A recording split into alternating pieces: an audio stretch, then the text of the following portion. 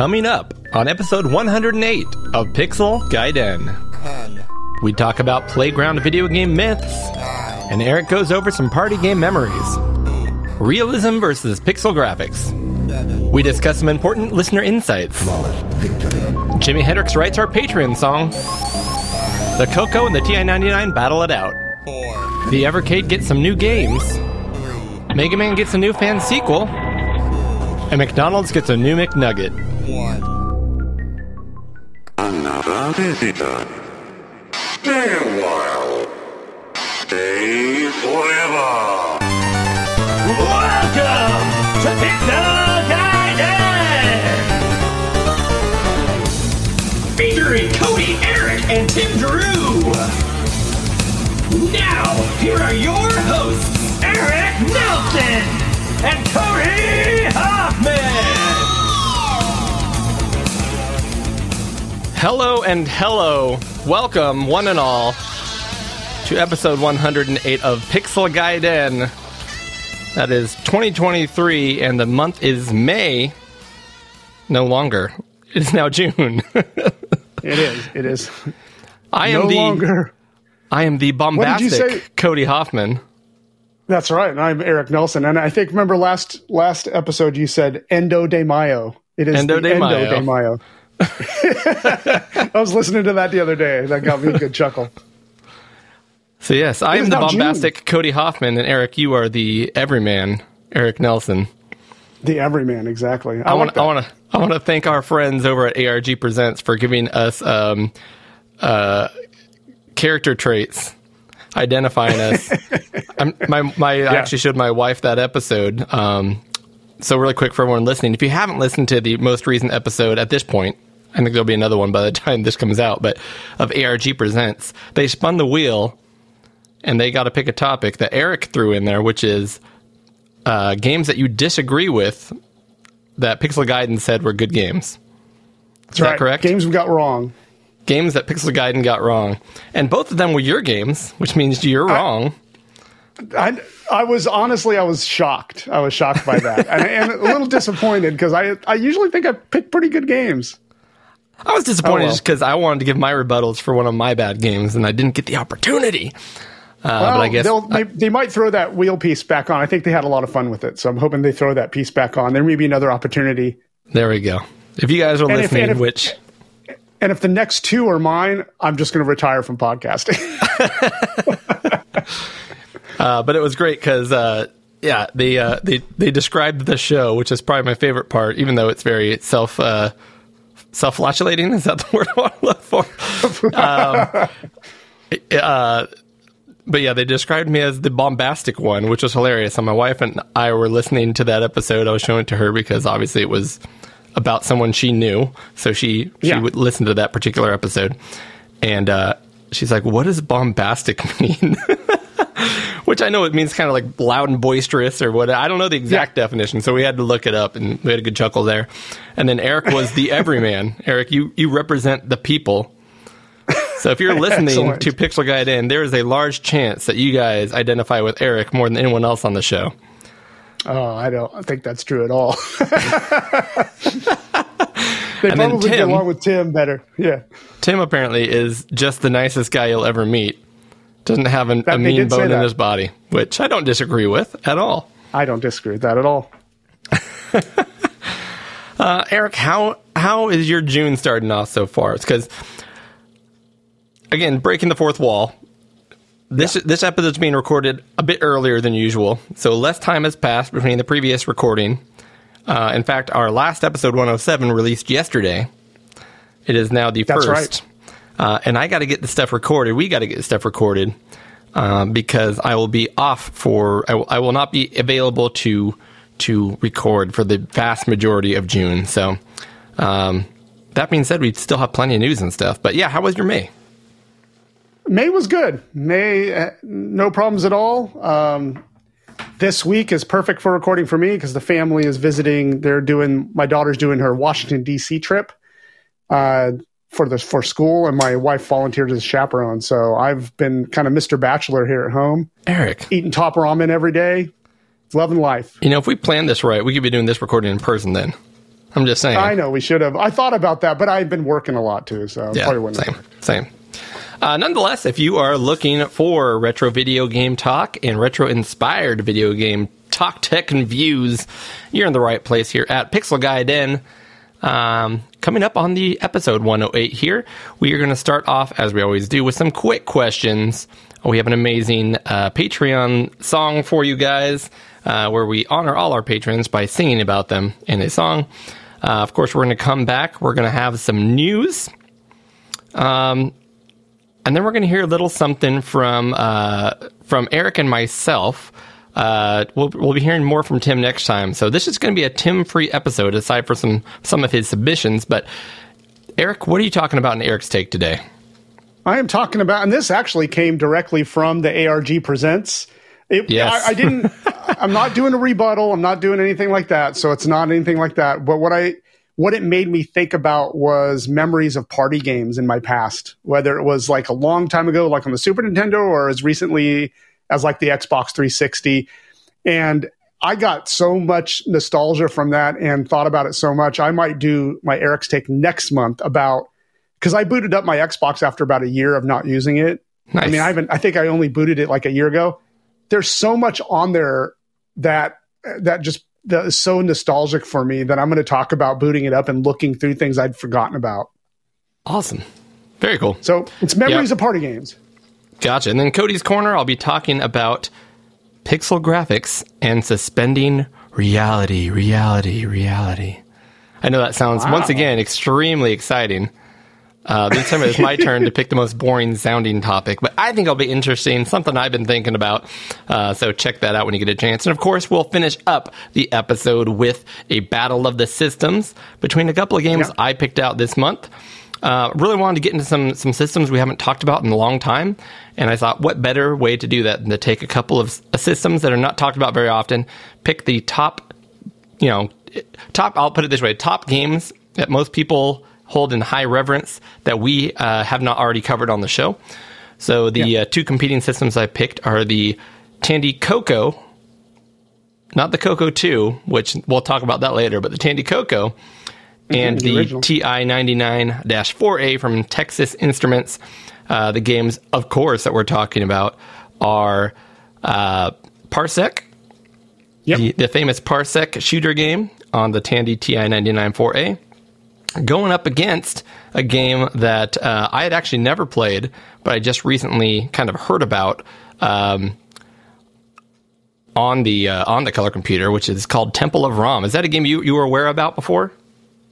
Yes, I had heard about it, I think, on the Coco show on our channel or on the Amigos channel. They had talked about it briefly, but I had never played it. So this was my first time playing it for sure. Perfect. I love it. That's a nice little segue, just to make sure everyone does know we are part of a retro video gaming network called the Amigos Retro Gaming Network. And it has such amazing shows as Amigos Everything Amiga. It's got ARG Presents, where they talk about all kinds of crazy stuff with Aaron and the Brent.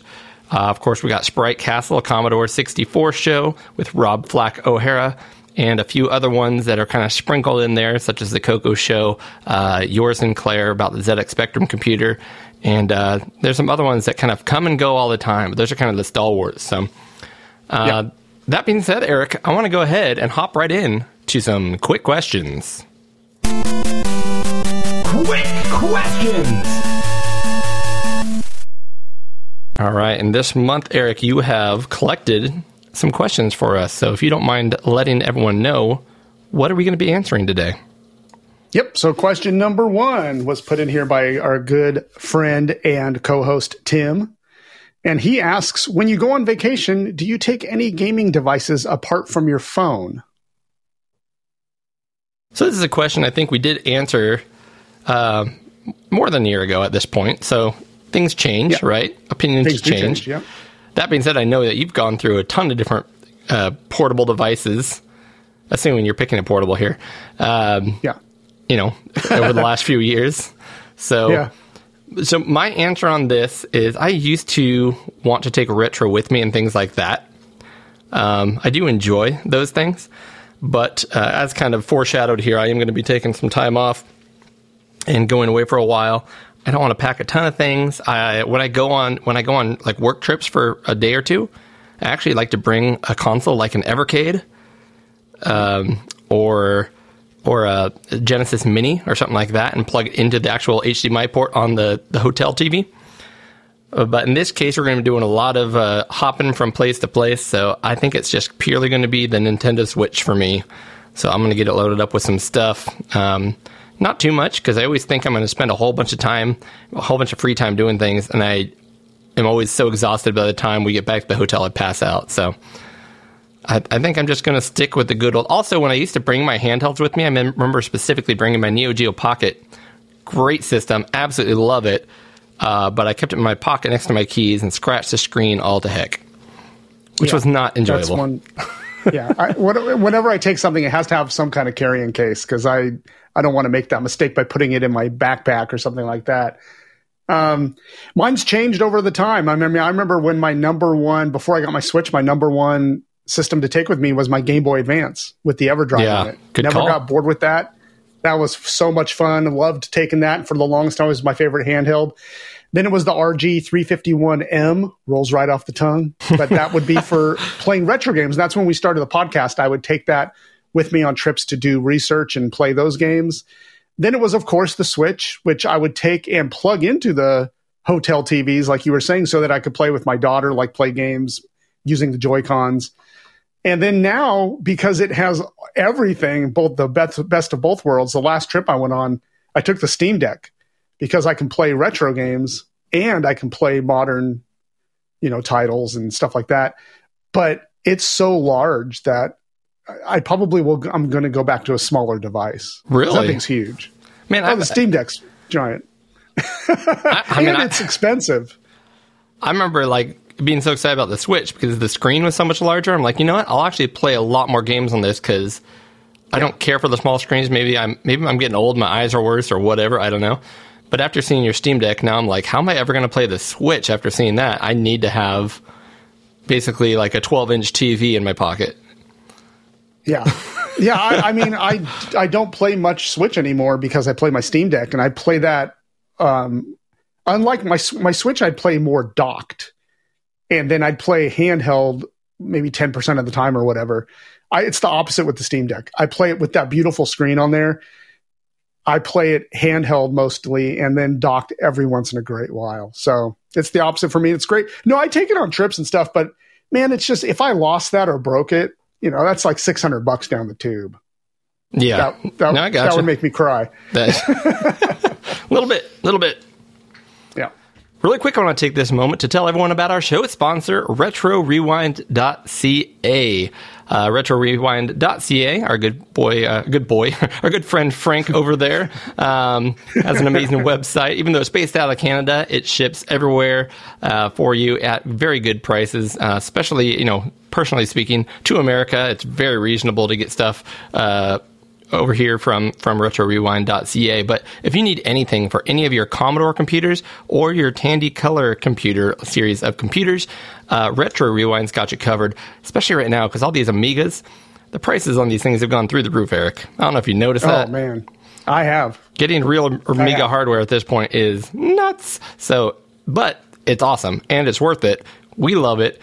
We know most of our listeners love it. So if you're going to spend that kind of money, or you have anything that maybe you got it for $50 or $30 10 years ago when no one knew about it, you want to take care of it now, because nowadays it is worth a lot of money. You're going to want to do all kinds of things like make sure the capacitors are replaced so that it has a lot of life left in there. You don't want the Varda battery to blow up on you. These are all things you can buy replacement parts for at RetroRewind.ca.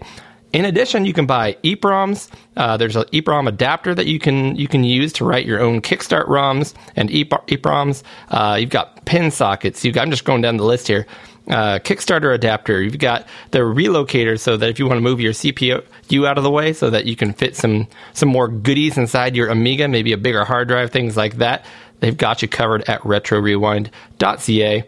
Man, all kinds of things. Buffered IDE adapters. You've got an AMI. I don't even know what this is. An AMI diag loopback dongle, Eric. They've got those. If you know what that is, and you know why you need it, they've got it. At reasonable prices. Very reasonable prices. Also, you're going to want to get an accelerator, especially if you've got this amazing old hardware. Some people are purists. They want original accelerators that cost even more than the Amigas themselves. More power to you. Do your thing. If you want to save a bunch of scratch and get something that works a whole lot better, a whole lot faster, they've got the A630 accelerator Rev 2. And let's say that's all the one this stuff. I got. Yeah, that's the one I got. Fast shipping, and it works. It works beautifully. I bought my A1200 accelerator many years before Retro Rewind existed.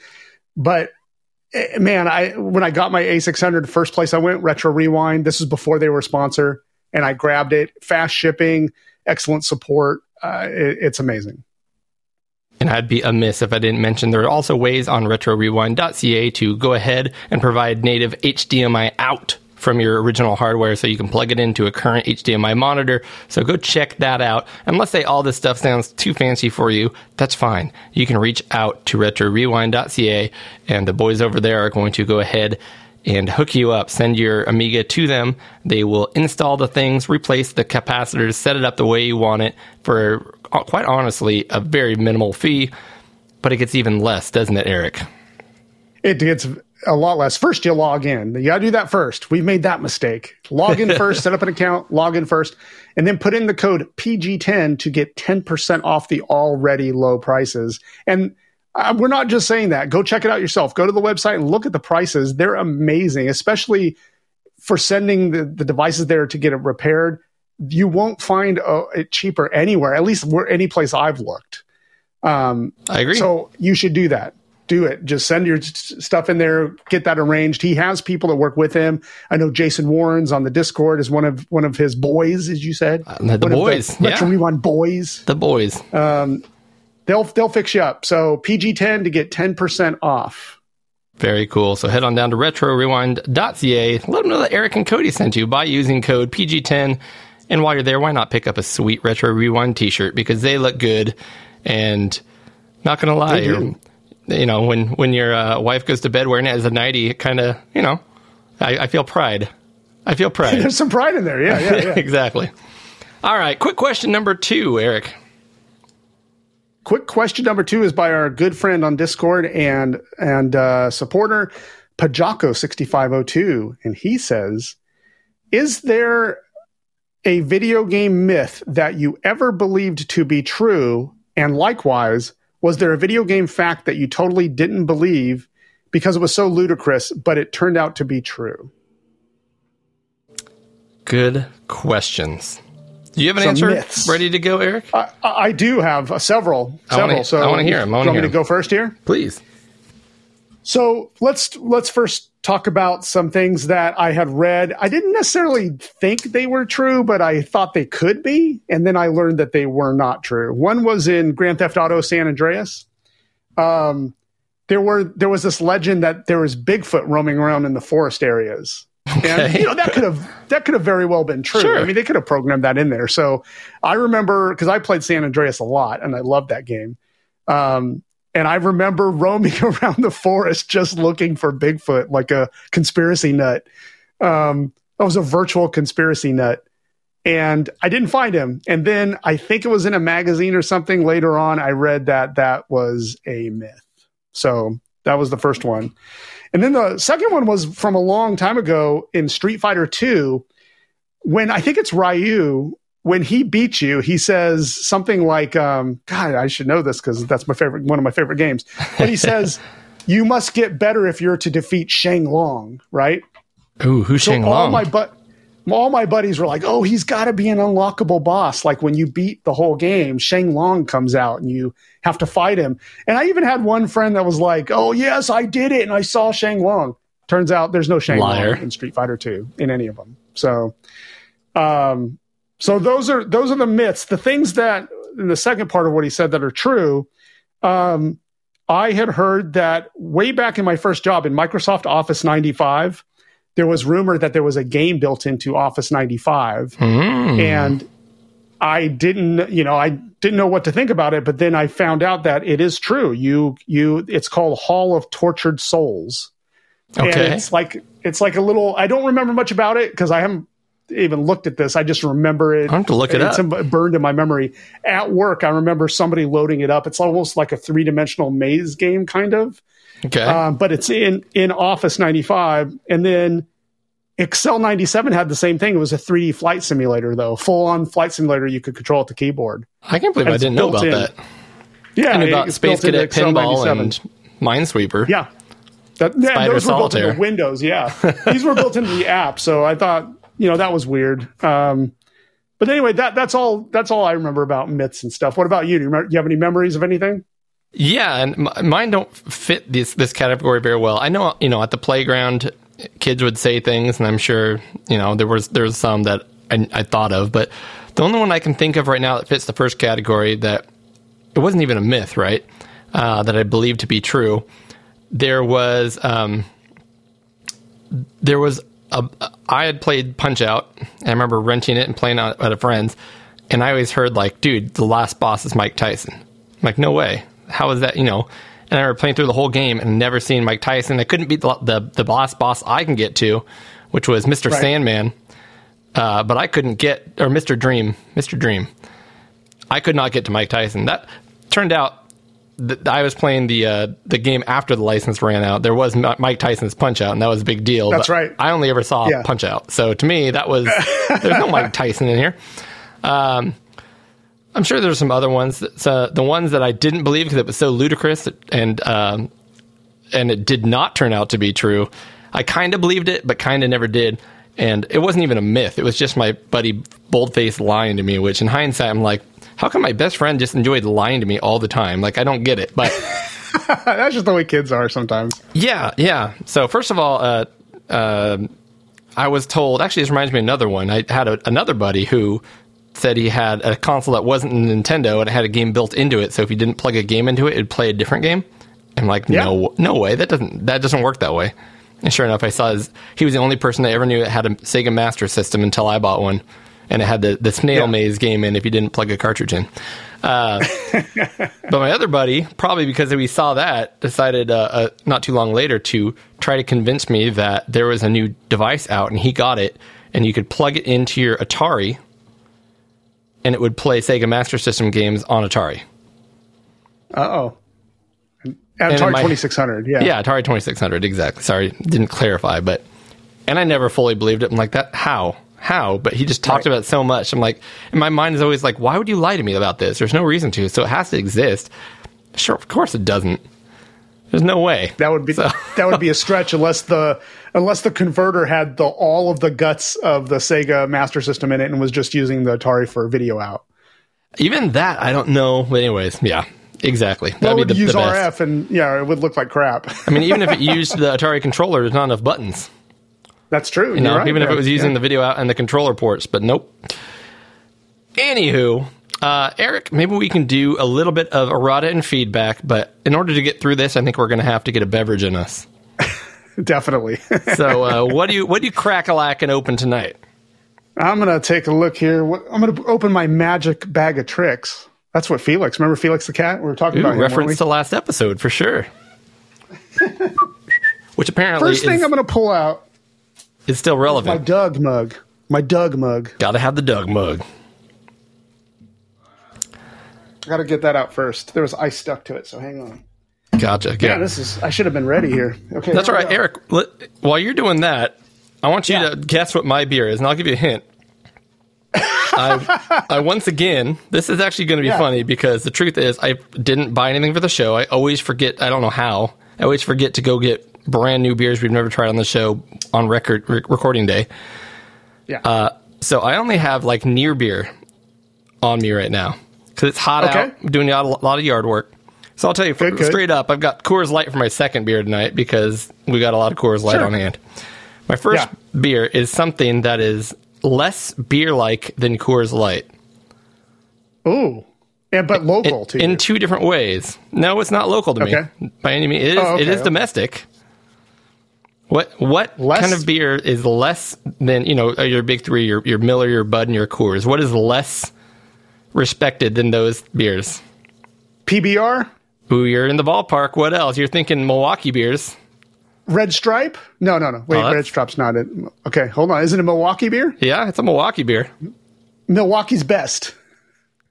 Eric, you are pretty much correct. Old Milwaukee. Old Milwaukee. That's what I meant. Yeah, Old Milwaukee. Yeah. First of all, I have Old Milwaukee on hand, and here's the most. Can you read what it says? Old Milwaukee, America's non-alcoholic. And it actually says near beer on it. Near beer. There we go. Okay. So technically, it's 0.5% alcohol. So it's gotten something. It's got something. Let me explain to this, and this just shows. So first of all, I enjoy beer because it tastes delicious.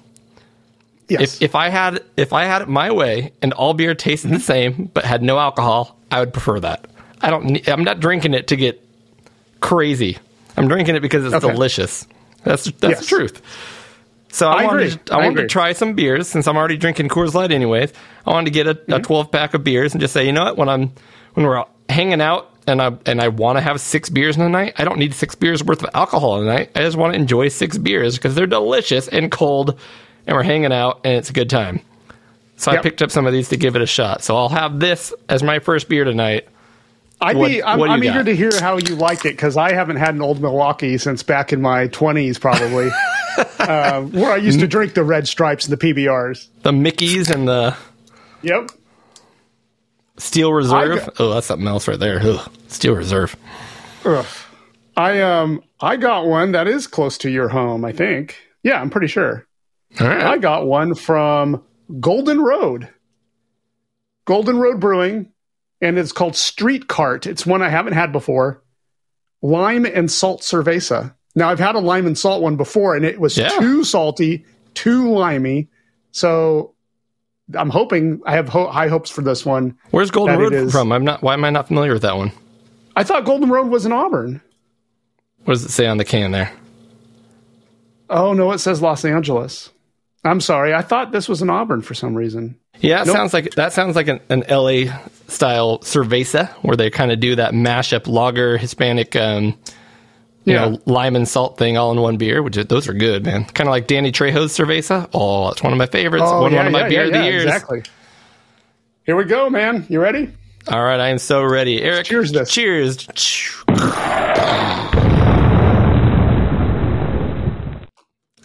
Fresh and delicious, not beer. I slurped a little bit. Did you now? Yeah. What are you thinking? So my wife and I went through a little thing with Golden Road. They have those. Remember those mango beers? They had like mango and pineapple. You can get the variety pack.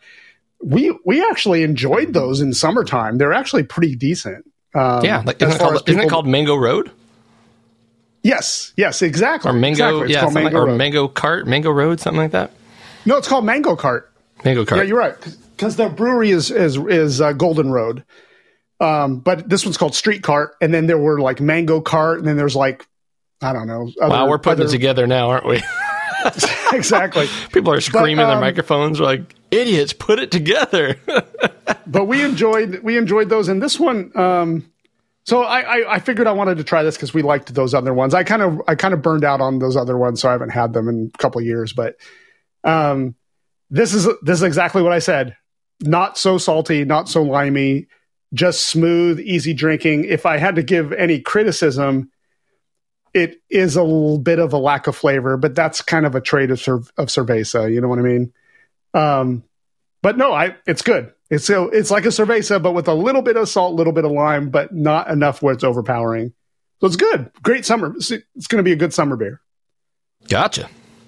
All right, I'll answer mine. Old Milwaukee, America's non-alcoholic near beer. Yeah. In fact, you know what I'm going to do? I'm breaking protocol here. I'm opening this Coors Light back up because this is what we're comparing it to pretty much, right? An actual alcoholic light beer. That's right. Old Milwaukee near beer has more flavor. Does it? It tastes more like a beer to me than Coors Light does. That's impressive. That's interesting. It tastes like it tastes like the Milwaukee beers. Like, have you ever had like Golden Trout Lager? It tastes like one of those. It's got more going on. That's not bad. Good. That's not it's bad. Good. Okay. It might be my mental state. I do feel like there's something missing, and that's probably alcohol. But this is great. Well, then there you go. You've succeeded. I'm with you because I'm happy with it. I have a neighbor I have somebody in my neighborhood. They're not my direct neighbor, but they won't drink a beer unless it's like 6% or higher. They're like, "What's the point?" Like, so like when I bring over 805s at 4.5 or something like that, they're just like, "What's the point of drinking that?" And I'm just like, "Because it tastes really good." Here's like, two things, right? Tastes good, and I enjoy the flavor to the point where I want to drink 3, 4, 5, maybe 6 of them. And I don't need that much alcohol just to hang out on a Tuesday night. That's right. And tangent here, but it reminds me of people who, I need to make a market for this, but people who swear up and down, they're like, I probably talked about this on the show 5 or 6 times at this point, but man, you've got to try that Patron Silver. This stuff's amazing. It's so good and so smooth, you can't even taste it. And I'm like, you're going to pay $30-$40 a bottle for something that's literally like almost as tasteful as water? Water is virtually free. I mean, I will go bottle you some water and charge you $20 a bottle and save you some money. You can mix that with anything and won't even taste it. I'm buying this stuff because I want to taste it, darn it. I don't understand the point, but hey. I'm with you, man. I'm with you. Getting off my soapbox. Eric. Yeah. Let's go ahead and let everyone know how they can get a hold of us. Oh, wait, no. I'm sorry. We got to get to our errata and feedback. So, we'll just do this quickly. There's not much here, So, first and foremost, Eric, someone figured out what game you were talking about was it 2 episodes ago when you were talking about the Human League? Yes, exactly. Yes, it was. It was called the Human Race is the game. It was a Commodore 64 game, right? That's right. And it had excellent music by Rob Hubbard, and I remembered stuff, but it was a horrible game, very confusing. I think it was because we were talking about confusing games. And I said the Human League. Poop crazy games. Yes, Bat Poop Crazy Game. And I said the Human League. I don't know why I had that stuck in my head. I didn't research that at all. It was an off-the-cuff answer. But it was somebody, was it Tim or was it somebody else? I thought it might have been Tim. No, Tim followed up on it, but because he had a copy of it somewhere in his house, but I can't remember it now. But I apologize. It's called the Human Race, and it's still, but he confirmed, everyone confirmed, you can't even get off the first level because it's just crazy. It's a nutty game. But we did find a ROM by looking online that is basically a SID file of music by the 80s band The Human League. Yeah, which is great. Which is a nice little tune. So there you go. Yeah.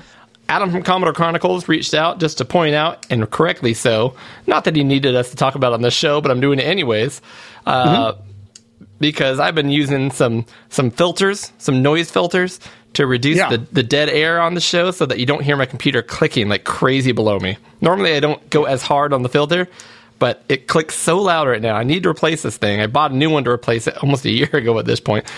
Need to replace it. That being said, we dropped out for quite a while, apparently. Our last episode has some dead air where we're talking, but we're breath talking so quietly you can't hear us because the noise gate killed it. So, all right. My bad. All good. It happens. Now, we've got to address, Eric, we've gone, and this is kind of tongue-in-cheek because we really didn't get in that big of trouble or anything, but we've gone almost 5 years without ruffling someone's feathers pretty much at all. Ruffling someone's feathers badly, yes. Yes. And I'm not saying anyone here really had their feathers ruffled, but I think we want to do our due diligence, right, to cover some opinions. And if we said some things that people took a certain way, I want to make sure we address that for lots of reasons. So, we had a person and on our Discord that mentioned this. Eric, you were talking about the game Unrecorded, which really quickly... Called Unrecord. Unrecord. Okay, thank you. And do you remember why was that game something we were talking about? Why did you bring that particular game up? Oh, I just brought it up in our news because even though it wasn't retro at all, I wanted to, I guess in a tangent way, it kind of is. how far graphics have progressed. Yeah. So I just brought it up as a news item going, hey, have you seen this going around? Because everybody's looking at this clip, and we played it on the show on our audio. You know, we pulling back the curtain again. We kind of watched some of that stuff so we can all talk about it. And it looks so realistic. Super real. And it is. And it looks like it's from the web, like a body cam on a police officer, and he's going through like this warehouse. And that's really the game, is it's the view from his body cam. But it looks, I mean, we talk about this all the time. Like, this game looks so realistic. It doesn't compare to Unrecord. Unrecord looks like it's like footage from a news article or something. I mean, yes, it's ridiculous how accurate, how realistic it is. And the game itself, you know, it's not released or anything yet. It's people looking at the footage, but the game is this investigator, officer, or whatever, run through the building, and you are shooting a lot of people, and it looks super real. So you had mentioned on the show while you're running through this that, you know, it's created some controversy. So I went back and listened to this because our friend on Discord, who I won't name here, but if you're on the Discord, of course, he posted it so you can find out, but had a very good point. So I wanted to identify it here. And I went back and listened to it, and if you could, the way we talked about it, you could take it as if we were laughing that people were upset by the hyper-realism of such a violent game.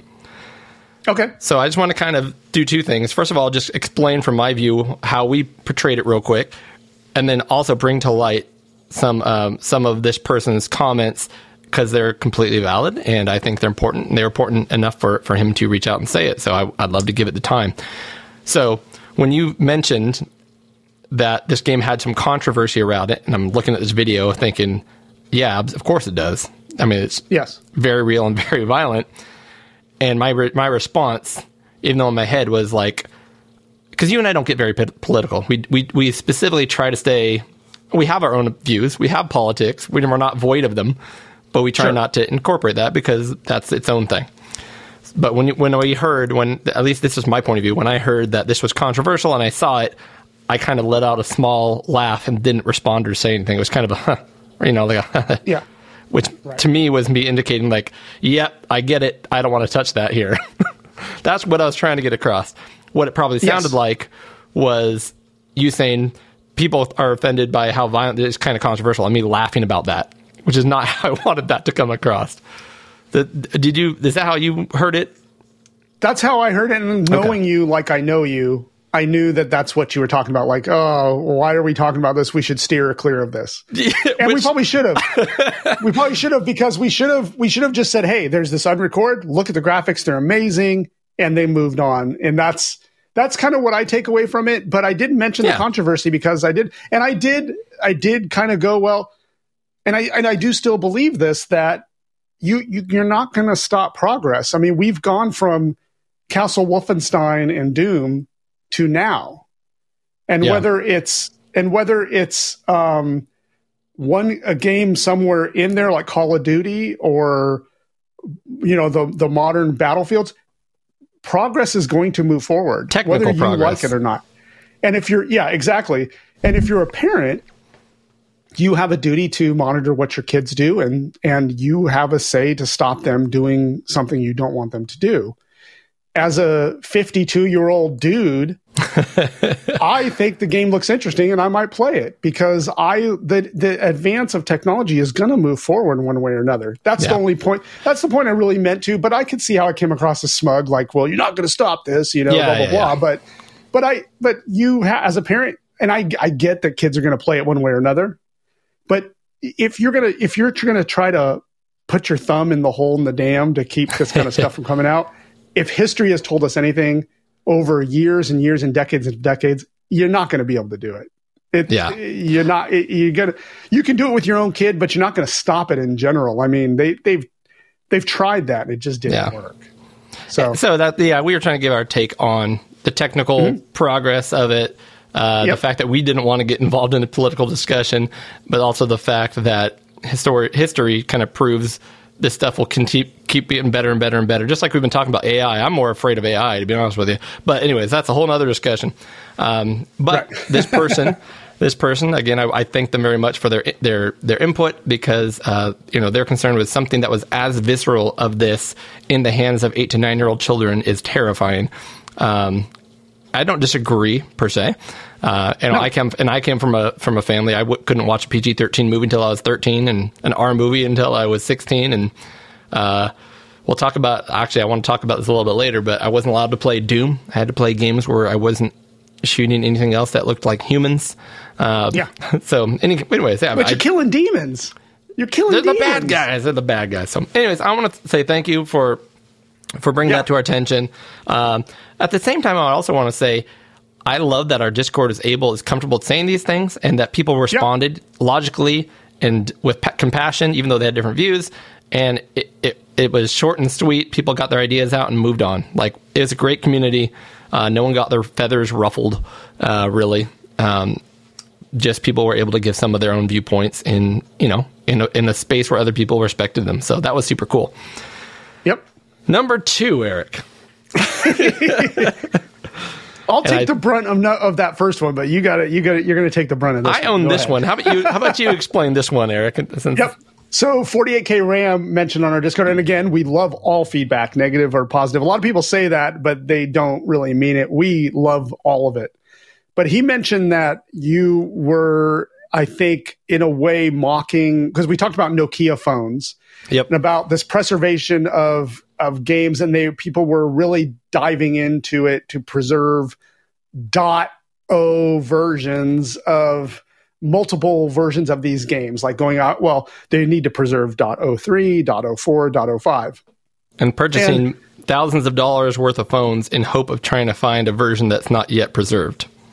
Yeah, and I went back and listened to this, and a few people jumped in on the Discord, like Pajako. He gave his, because he worked on mobile games, which I think is really cool.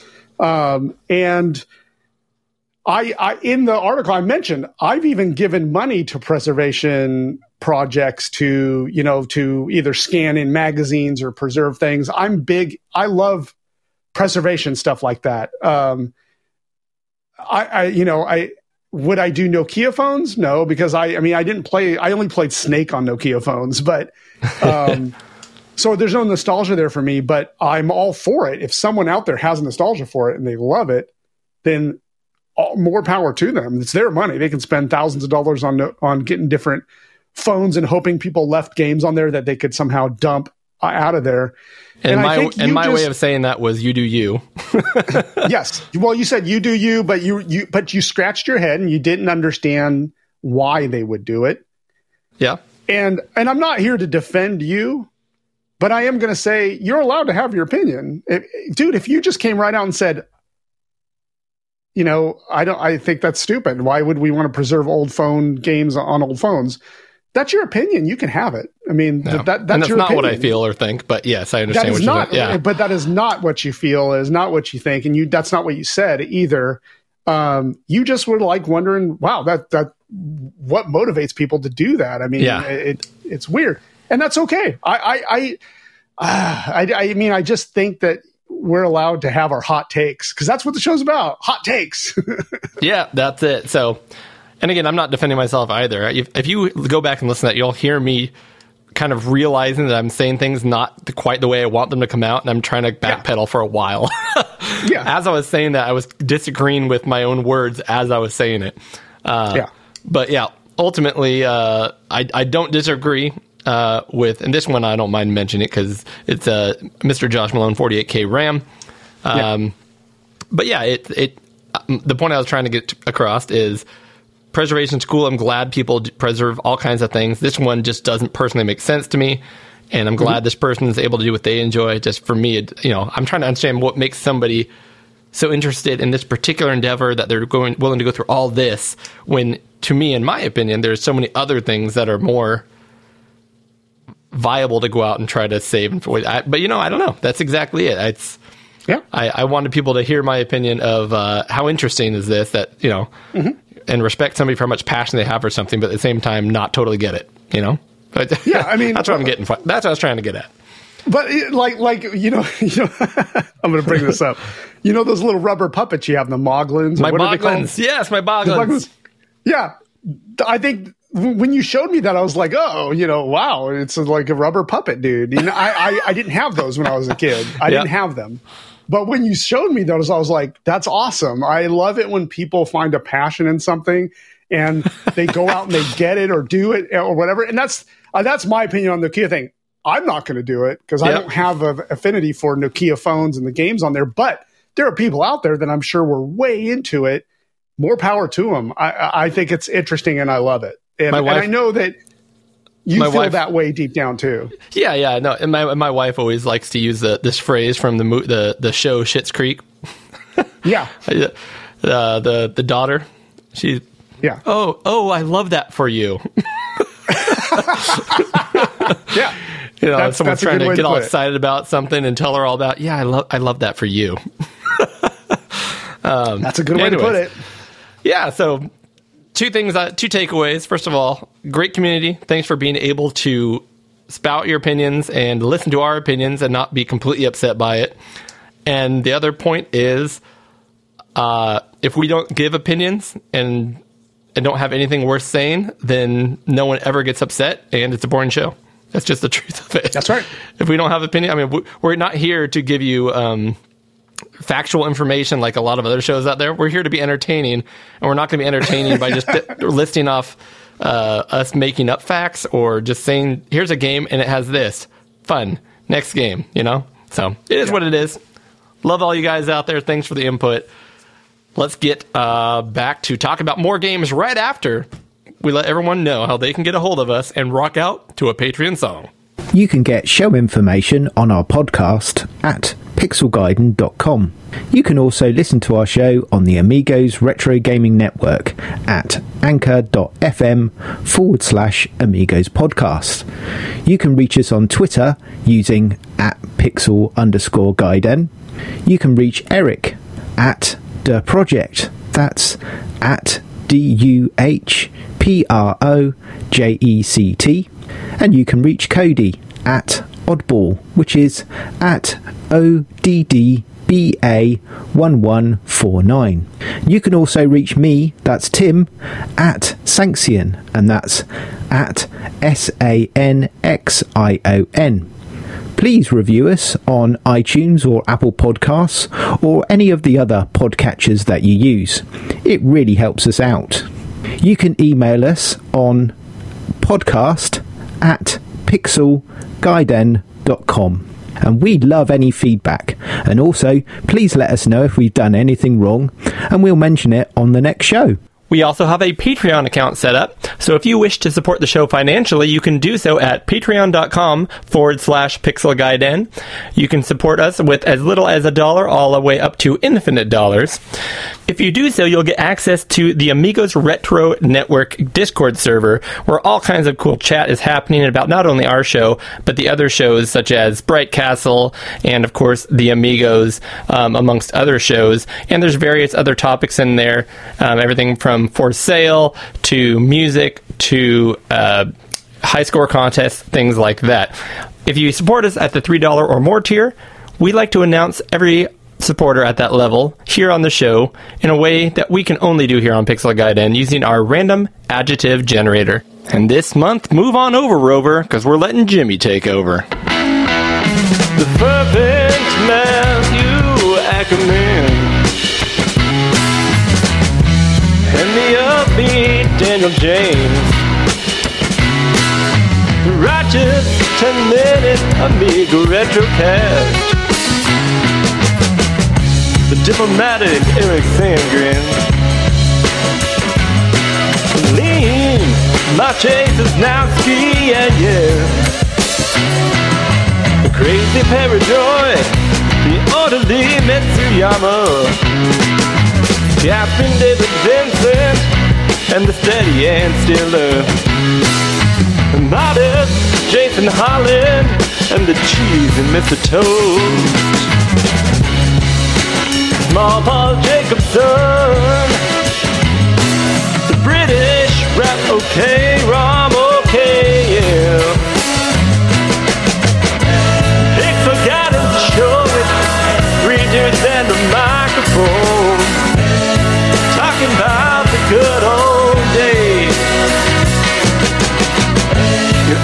good quick questions. They'll talk for hours and hours and hours. And it's sure to entertain. The saucy Brian Arsenault, the fuzzy David Cavalieri, impetuous Adam from Commodore Chronicles, and the cruel Mark Richardson, revolting David Modelek, the rough Scott Harlow, hot-headed Henrik Lopo, impatient Roy Fielding, and the popular Josh Malone. They forgot to show it, 3 dudes and a microphone, talking about the good old days. You ask a good quick question, they'll talk for hours and hours and hours, and it's sure to entertain.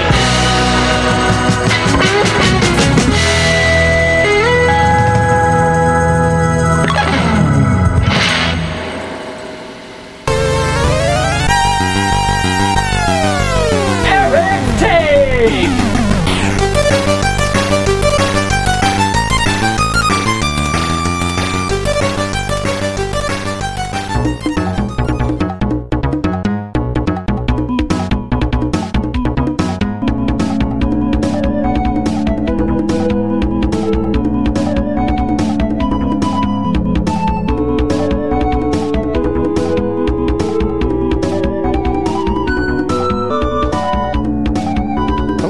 This month on Eric's Take, I will be talking about party games. Now, many months ago, I did a segment on my favorite multiplayer games, but this is different. This will be a segment on games that I played when I was either at someone else's house or at my house, and we were throwing a party with over 8 to 10 people. Definitely the games differed than just playing multiplayer games where you had 2 or 3 friends over. And so I kind of want to cover those throughout the years. The first game I'll mention is kind of the biggest party game I've ever played. Me and my family went a little crazy regarding this game. And that game is Rock Band. And I know that's not going to be a secret to anybody. And it is retro now. It's been a long time. I know it's been well over 12, 13 years when I started getting into Rock Band and buying all the peripherals and all the equipment. But I just wanted to talk a little bit about my time with Rock Band. I remember when I got into Rock Band, all my friends were getting into Rock Band. And we were all... not all of us, but a lot of us were musicians way back in the day. We played guitars and basses and drums and stuff. And when Rock Band came out, it was just a fun game to play with all of your friends. And whenever we had parties at my house, I remember in particular a lot of Christmas parties, a lot of just birthday parties, just parties for any occasion, really. We would bust out all the Rock Band equipment, and I even was able to get my wife into it. She loved it. She got very, very good with the drums. But we had everything, the full drum kit. We had multiple guitars, microphones, and we even brought in a mic stand from a regular microphone so that we could play guitar and sing at the same time. We had basses. We had every peripheral pretty much that you could get for Rock Band. And if we didn't have it, then one of our friends had it and would bring it over when we had parties. But I remember in particular parties of 15, 20 people would come in, and we would have kind of house rules, and everybody had different house rules where we would play as a band, and we would play 2 or 3 songs, and then we would all get up and let 3 or 4 more people jump in there and play 3 songs, because we didn't want to just sit down, play a 2-3 minute song, or a 3-4 minute song, and and then have to get up. If people were adjusting the drums and adjusting the stool. I mean, sounds kind of silly to take it so seriously, but adjusting the guitar straps and all that kind of stuff. We didn't want to just do one song and done. So we would do 3 songs, get up, new people would come in and play, and we would play Rock Band. And the cool thing is everyone had a good time, because even when you weren't playing in Rock Band, you could be a spectator and watch, and it was fun. It was kind of like a advanced karaoke kind of deal. I really miss it. We haven't played Rock Band here at my house in so many years. First of all, we have kids that are older now, and we don't have as many parties at the house. We just don't do it. I still have all my stuff, though, in varying states of disrepair or whatever. I know all the drum parts were out in the garage, and I could see that it's missing parts and things like that, and that's kind of sad. Another thing I think about with Rock Band is how much money I spent on Rock Band. It is pretty grotesque, because I have 3 different Rock Bands. I have Rock Band 2, and Rock Band The Beatles. And that wasn't the big cost, buying the games, but buying the songs. If you were a Rock Band and you remember the days, every week, I think it was, either a week or 2 weeks or whatever, they would release a music pack. And sometimes it would just be themed like, a particular band, and they would release 2 or 3 songs, or it would be like alternative rock, and they would release 2 or 3 songs, or it would be pop songs or whatever. They would release these packs every 2 or 3 weeks. And I got so obsessed with Rock Band and playing with friends that I'd buy almost every pack that came out, even if they were songs I didn't really like, because you never know what other people are going to like. So I still have my Xbox 360, and I still have the hard drive.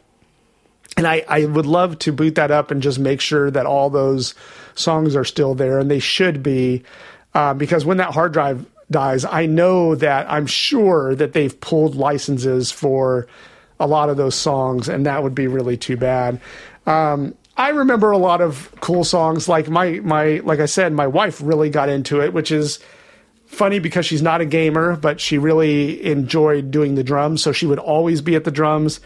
And there were a few songs that were really complicated, like Maps by the Ya-Ya-Ya's, and I think there was a Soundgarden song, and she just nailed it every time.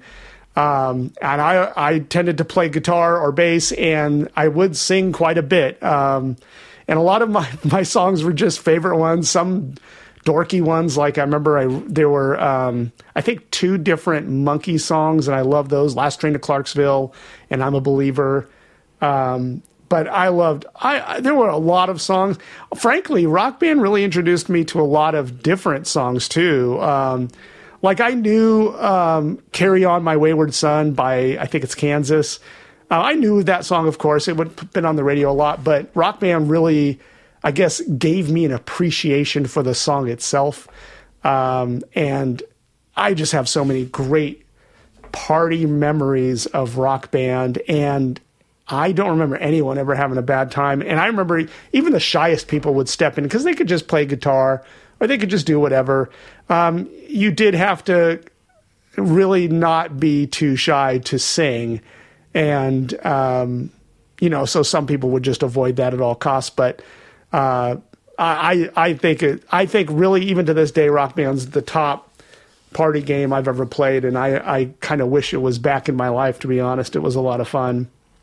And that'll bring me to my second party game. And this one I've been thinking about a lot lately because the boys on ARG Presents, they basically did a show where they picked what Pixel Gaiden got wrong from our 6 Good Games segment. And they picked 2 of mine. And one of them was Super Bomberman 2. And I'm definitely not going to sit here and debate what they said. They have their own opinions, and that's great. And a lot of their points I totally agree with. But I will say this about Bomberman. The old internet meme about that just says, if you're doing poorly at a game, just get good, GITGUD, get good. With Bomberman, it really takes about 20 to 30 minutes to get pretty decent at the game. And even to prove this, again, my wife, who is not a gamer at all, we would play Bomberman live on Xbox 360 a lot at parties, mainly because all my friends had Xbox 360s and we had multiple controllers, and you could have a ton of players in Bomberman live on the Xbox 360. Yeah, when in the beginning she wasn't that great, but she would play, and after about a half an hour, she could compete. Now I will say this: we weren't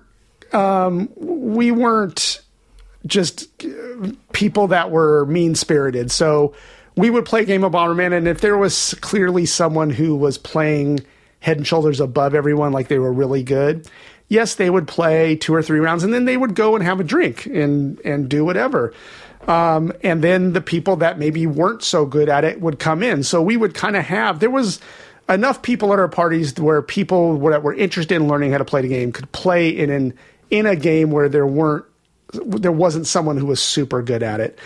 And that was one of their big arguments about it, was that, yeah, people that weren't Bomberman just kind of had to sit out. And that is one of the things I'll agree with the boys on ARG Presents. If you get killed early in Bomberman, you have to watch the rest of the people play. And so you're sitting out a lot. But when there's alcohol involved in your party, that's not such a bad thing. You can just step away and go have a drink, talk with someone, and jump back into the game. Now, that's Bomberman Live on Xbox 360. The game, what all started in that was playing Super Bomberman 2 on my Super Nintendo back in the day. And we would have parties a lot where it was 3 of my core friends, and we would play Super Bomberman 2, but we would also have all these people over that were friends and friends of friends and people we didn't really know, and we were all single back in those days, in the Super Nintendo days. So the cool thing is, when you got killed in Bomberman, you would just go get up, grab a drink, and go flirt with the chick in the corner. I mean, that's really what we did. So there was no downside to losing at Bomberman if your party is going okay. So I when I was listening to him, I was kind of scratching my head going, well, I mean, yeah, but I mean, in our parties, there would be other things going on at the party, not just the video game. The video game is kind of a side thing that maybe people were watching everyone play, but there were other things going on at the party.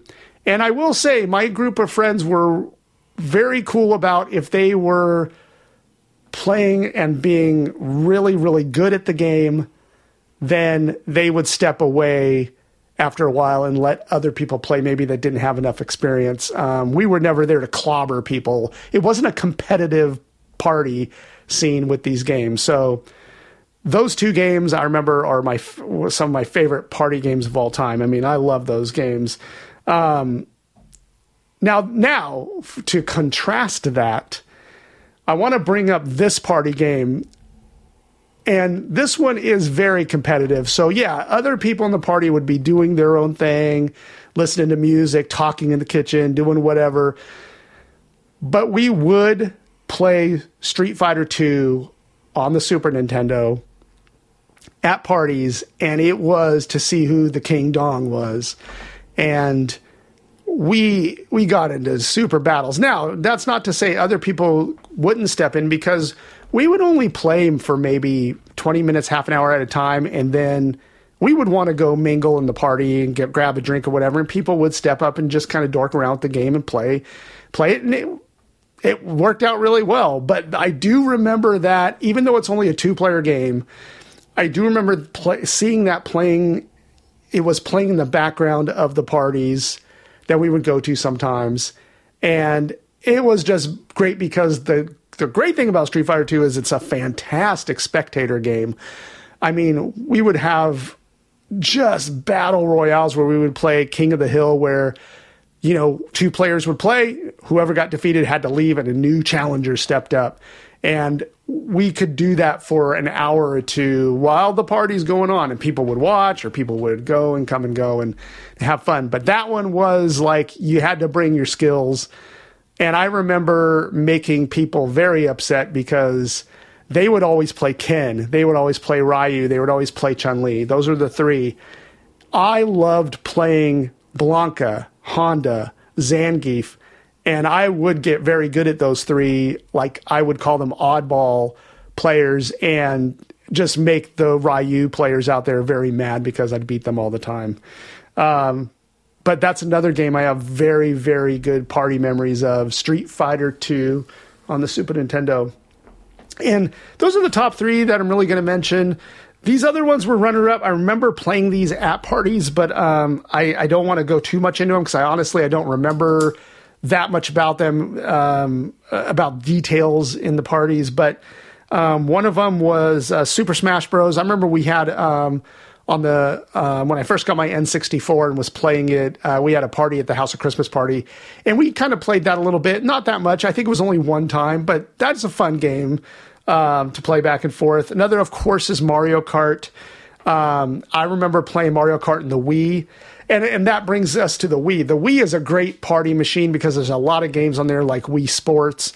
I remember playing Wii Sports at a party once where we were playing the archery game almost the whole time because the archery game's awesome in that game. And we would play the archery game against each other, and bowling. I remember playing the bowling game. My Ouya back in the day, we would play Towerfall because I had 4 Ouya controllers. And I remember 2 parties where we played Towerfall. Towerfall, for those that don't know, is a game where you have a little character, you can jump from platform to platform, and you have a bow and arrow. You have a finite number of arrows, but they stick around the level after you miss somebody, so you have to go collect your arrows, and then you're sitting there trying to hit each other. A blast. We had a lot of fun with that one. I remember at least 2 parties where we played the Ouya and Towerfall, and really that. I mean, I hate to say it with the Ouya, but I mean, I really liked playing a lot of the games on the Ouya, but it stood out because it was a kind of a fun little party machine because it could hook to any TV really quickly because it was so small. And then another one I wanted to mention was my daughter would have sleepovers, and she would have maybe 3-4 friends over, and they would play Just Dance. And I remember them having their parties, and they would make me play with them. And so I was sitting there dancing to these like modern girl pop style songs, which I had no idea, never heard these songs before. But I would dance with them and have a good time. And really, that's what it's about. I mean, it's having fun. But I do miss those days. We don't have parties much anymore because we just, our kids have gotten bigger. They've kind of outgrown just having parties at the house, and all of our old friends have moved away or are gone. And so we don't really play a lot of party games anymore. And I do miss that time of my life. And who knows, maybe I'll try to rekindle it. I have thought about having a Christmas party, maybe this coming Christmas, where I try to dust off all my old Rock Band stuff and try to see if I can get that booted and calibrated and get it all ready for maybe have some friends over around Christmas time and playing some Rock Band. But anyway, thanks for listening to me talk about my memories of party games, and I will talk to you soon. Thank you.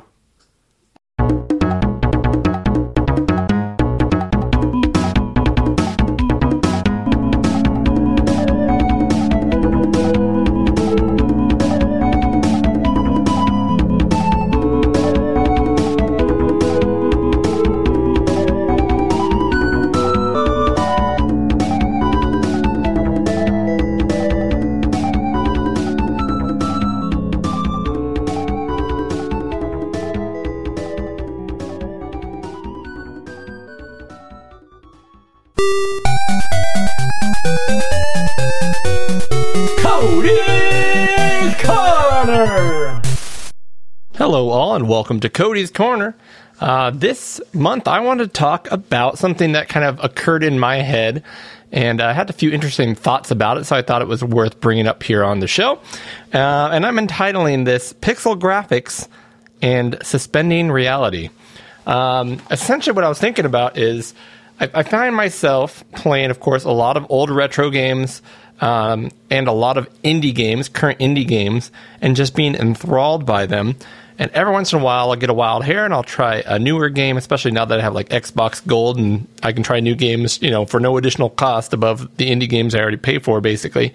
It's $15 a month, and you get to play all these, 200 plus games.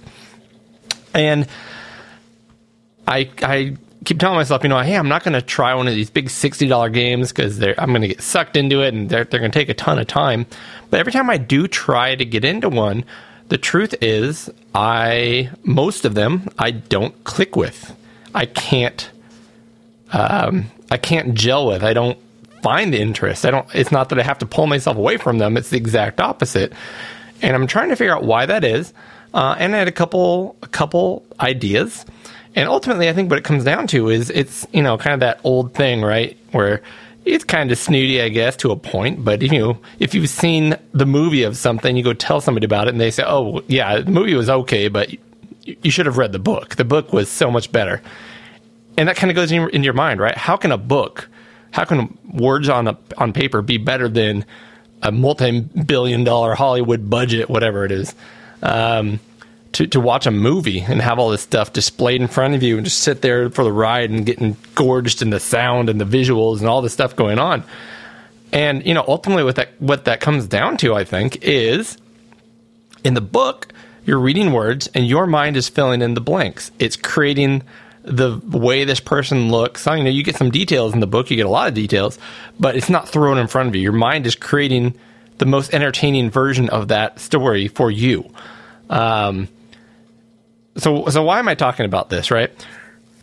I'm talking about pixel graphics, why I'm drawn to them, and how, new games with story and, graphics that are so good they look lifelike, things like that, aren't as engaging to me. And I think that's the main thing there, is you get to let your imagination run wild. Now, I've talked about some of these examples before, but one of the best ones, I've been playing the new Return to Monkey Island game. And although I'll talk a bit more about that during our catching up segment this month, what I really wanted to bring up was that the first thing I noticed when turning on this game is that there are, voiceovers. There are voice actors reading for each character and things like that. And I've talked about this in the past, but when it comes to point-and-click adventures and stuff like that, my memory always goes back to the ones as a kid, Sam and Max, the original Monkey Island games, King's Quest, Space Quest, games like that. And you'd read what they were saying in text over their head, which sounds like more work, but your mind created these characters. You saw a few pixels that just kind of described their face, and you're filling in the blanks. You're essentially giving visual cues, but you're kind of like reading a book. You're creating this world and these characters in your head, and they're that much funnier, that much more interesting, that much everything. When it's spoon-fed to you, it feels more like work, which is kind of odd to say because, technology improves. You want everything to be more realistic, right? But I totally feel like the Monkey Island game felt that much better right after I turned off all of the voice acting and just went to speech bubbles. So that's my recommendation for any of these point-and-click games nowadays, which, of course, have voice acting, some of it very good, but it takes me out of it. It makes me feel like I'm playing a game. If I read it, I can get lost in it. So that being said, there's a lot of point and clicks. They're kind of coming back. So that's one aspect of it. But outside of just talking about text, a game like, a 2D side-scrolling Metroidvania, right, with this creepy atmosphere, something like a Metroid, where you're kind of giving these beautiful worlds, right, filled with pixels.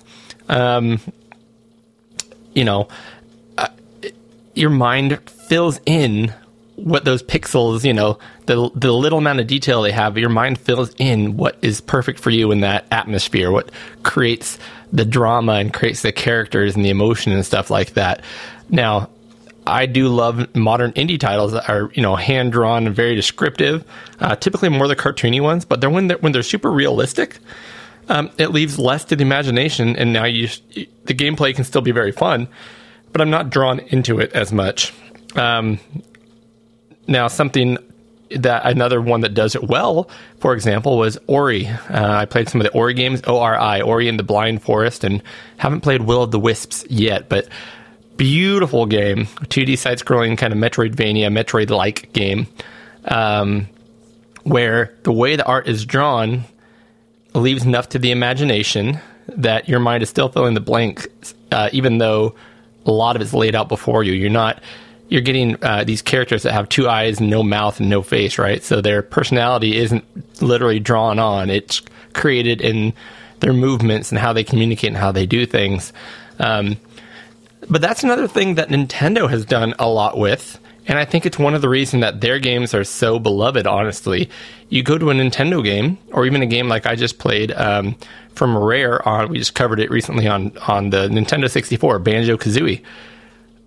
You'll hear a lot of these games now, like, characters don't talk. They make these noises, and then you read the text above them, right?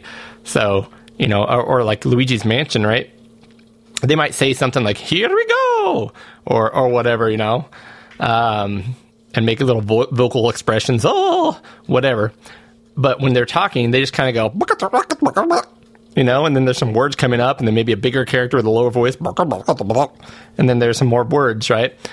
You'll notice a lot of these kind of family-friendly games, these games that are meant to bring a wider audience of people in, do these things. And honestly, I think that there's a secret sauce there that they know you're going to be more drawn into these characters if they don't give you all the information. They don't give you the way the character sounds. They don't give you everything the character is saying. They'll say something basic to get you where you're looking to go. This is what you need to do next, or this is the issue we're running into. But the emotion is more in the character's little actions or facial expressions, or when they duck and hold their head and little sweat comes off their head, they're scared, right? I think these are things that they let your imagination run wild, and they make the games better. On the contrary, you've got something that Eric and I, personally aren't a huge fan of, which is games with big cutscenes where you're watching more or less a movie, and even as good and as realistic-ish as it is, it's not to the point yet where it's a movie, and it feels, what's the word I'm looking for? Uncanny valley, right? You can tell these are not humans having these discussions.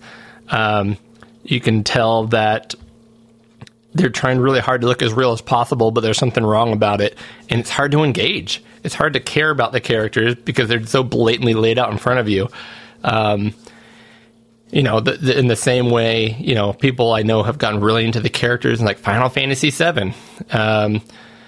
Games like that where, it was a huge leap forward from 2D gameplay, 2D drawings and things like that, but you still had imagination filling in the rest of the blanks for you.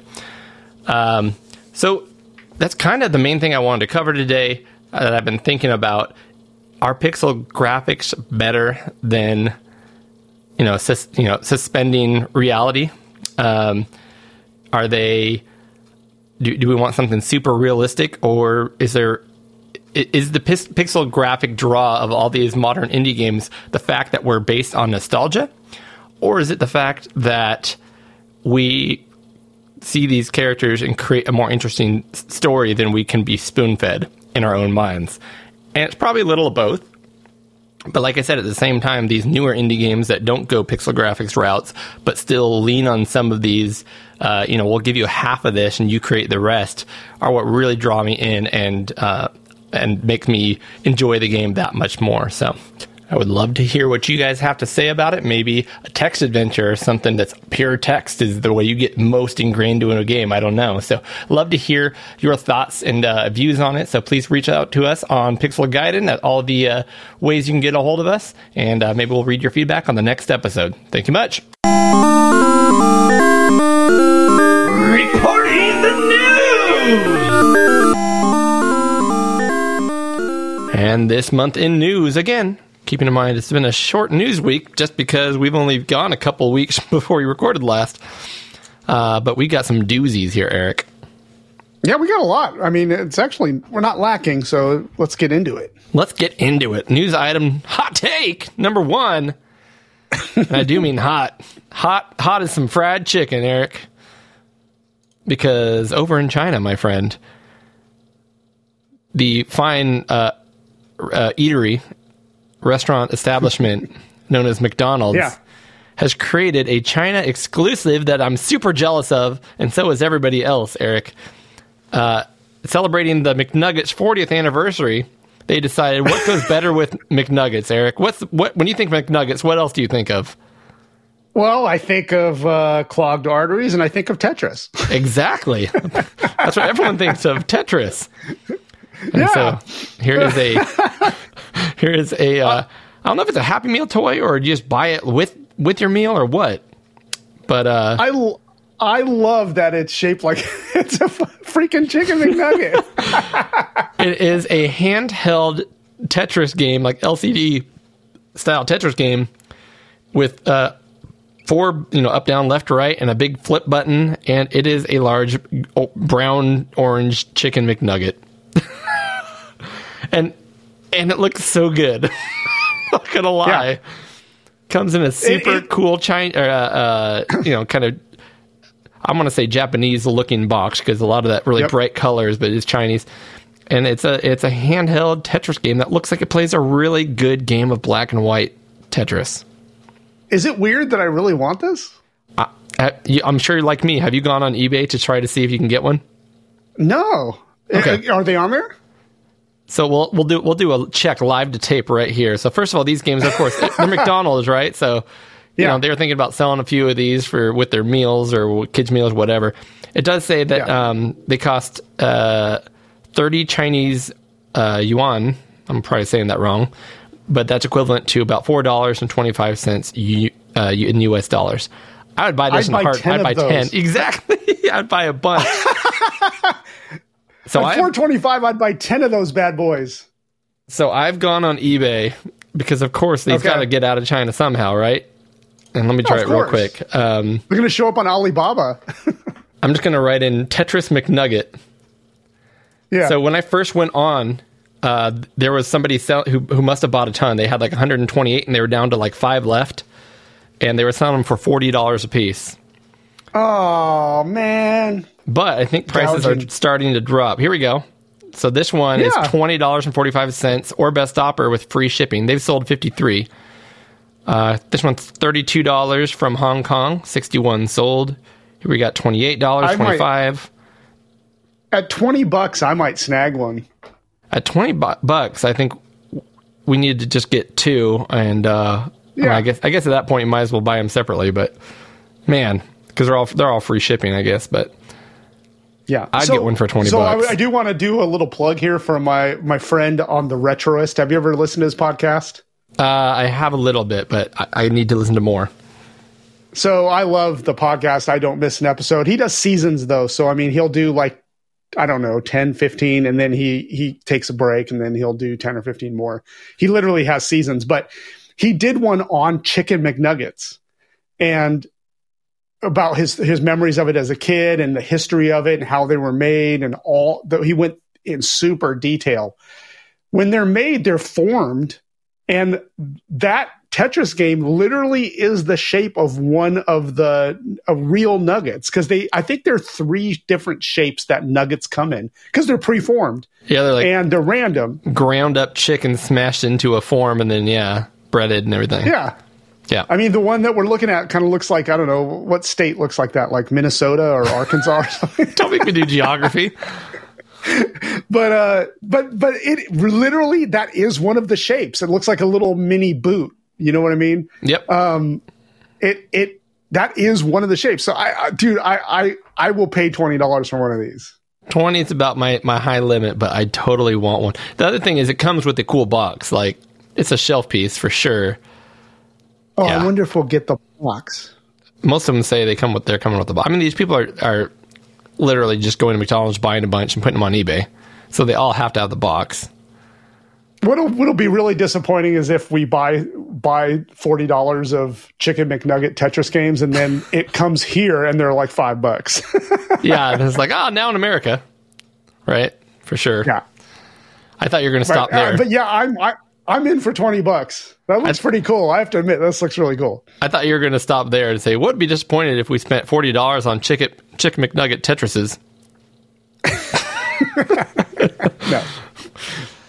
All right, next news item, Eric. Next news item here, which I believe, no, this one is yours. This one is mine, and this one is really I threw it in here because I don't hear much about MSX games. I love the MSX. New games coming out. This one is a Space Popo is a fixed shooter with a difference for the MSX. I got this from RamOK's website. The trick on this now, I haven't downloaded this. I haven't played it yet, but I think I'm going to do that for next episode. It's a single screen fixed shooter. It has a little twist to it in that, from what I understand, you have missiles and then you have lasers or something like that. And there it is. So it's in the second part of that. If you scroll down a little bit there, your missiles don't work on aliens, but they do on the rocks. And once you've shot a rock, you can aim it towards an alien. And then it says it's definitely confusing, but it makes more sense when you play it. So I have a feeling that this is kind of more like almost like an Ikaruga or something like that. Not the color changes, but that you have different weapons that shoot different things and are effective against different things. But man, look at the background. It's really colorful. If that's the MSX, yeah, and it is. So it's a kind of a bummer because I had my MSX out and I was really rocking the MSX this last week for like 3 or 4 days, playing all kinds of stuff. And then right when I unplugged it to plug in the new systems for our battle, is when this came out. But yeah, it's kind of got that deluxe Galaga background, kind of like very colorful neon-looking background.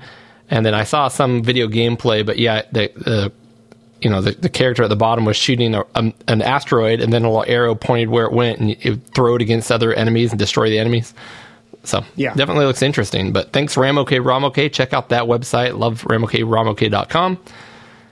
And love MSX games, man. Yeah, and this isn't just MSX2. This is, I think it'll play on a regular old MSX. It does say MSX. So, but yeah, it's so colorful. You might think MSX2, right? Here's the big, most recent news, and I was waiting for this to come out, and sure enough, it made a big to-do, but we want to talk about new stuff on the Evercade, Eric. Yeah, now, and I've been seeing this fly around, but I don't know anything about it, so I'm ready for you to educate me. Okay, well, I'm going to take a step back, because we haven't talked about the previous releases on the Evercade, I don't believe. So I think we've got some Evercade catch-up to do regardless, but the big news, most recently, is they started doing these... they call them Evercade showcases, and it's basically everyone's doing what Nintendo does now, right? Where they do these little video releases with all these upcoming games and try to make each game look like its own big event and build hype, right? Yeah. So, which are fun. I don't disagree with it. It's a little corny the way a lot of people copy exactly what they do, down to the pacing of it and down to the way they introduce games and talk about it. But anyways, right. That being said, Evercade released one. They have 6 new games that they were going to announce. Now, before we talk about the 6 new games, I want to talk about the last batch because some of the games have released now, and I thought it was a good batch last time. So, Commodore Collection 2 did come out. Toplin Collection 2, which is Purple Box, arcade Toplin games, mostly shooters. Did we talk about the Team 17 Amiga cartridge? I don't think we did. I don't think we did. So an Amiga cartridge came out specific about Amiga games. So that's the third after the two Commodore 64 collections. They came out with an Amiga collection specific to Team 17. And see, it's not even in this article because... it is specific to one that already came out. But this just released, I think, like yesterday. Where am I at now? Oh, I'm all over the place. I'm not even on the right website now. My bad.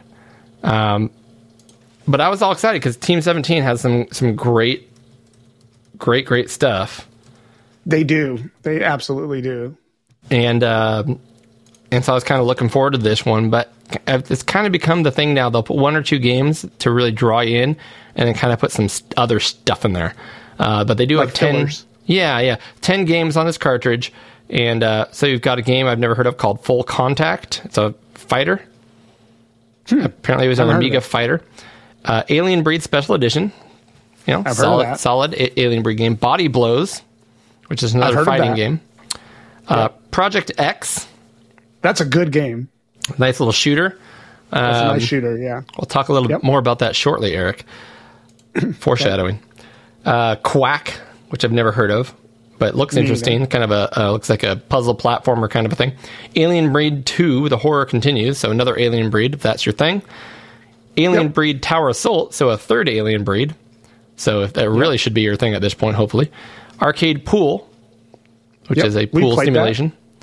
Was that the one we played? I thought it was. Wasn't that one of the... This is like a top-down one. I think we played a 3D simulated pool. Oh, okay. It looks cool. I kind of like top-down pool games. Gotcha. ATR All-Terrain Racing, which is a solid game.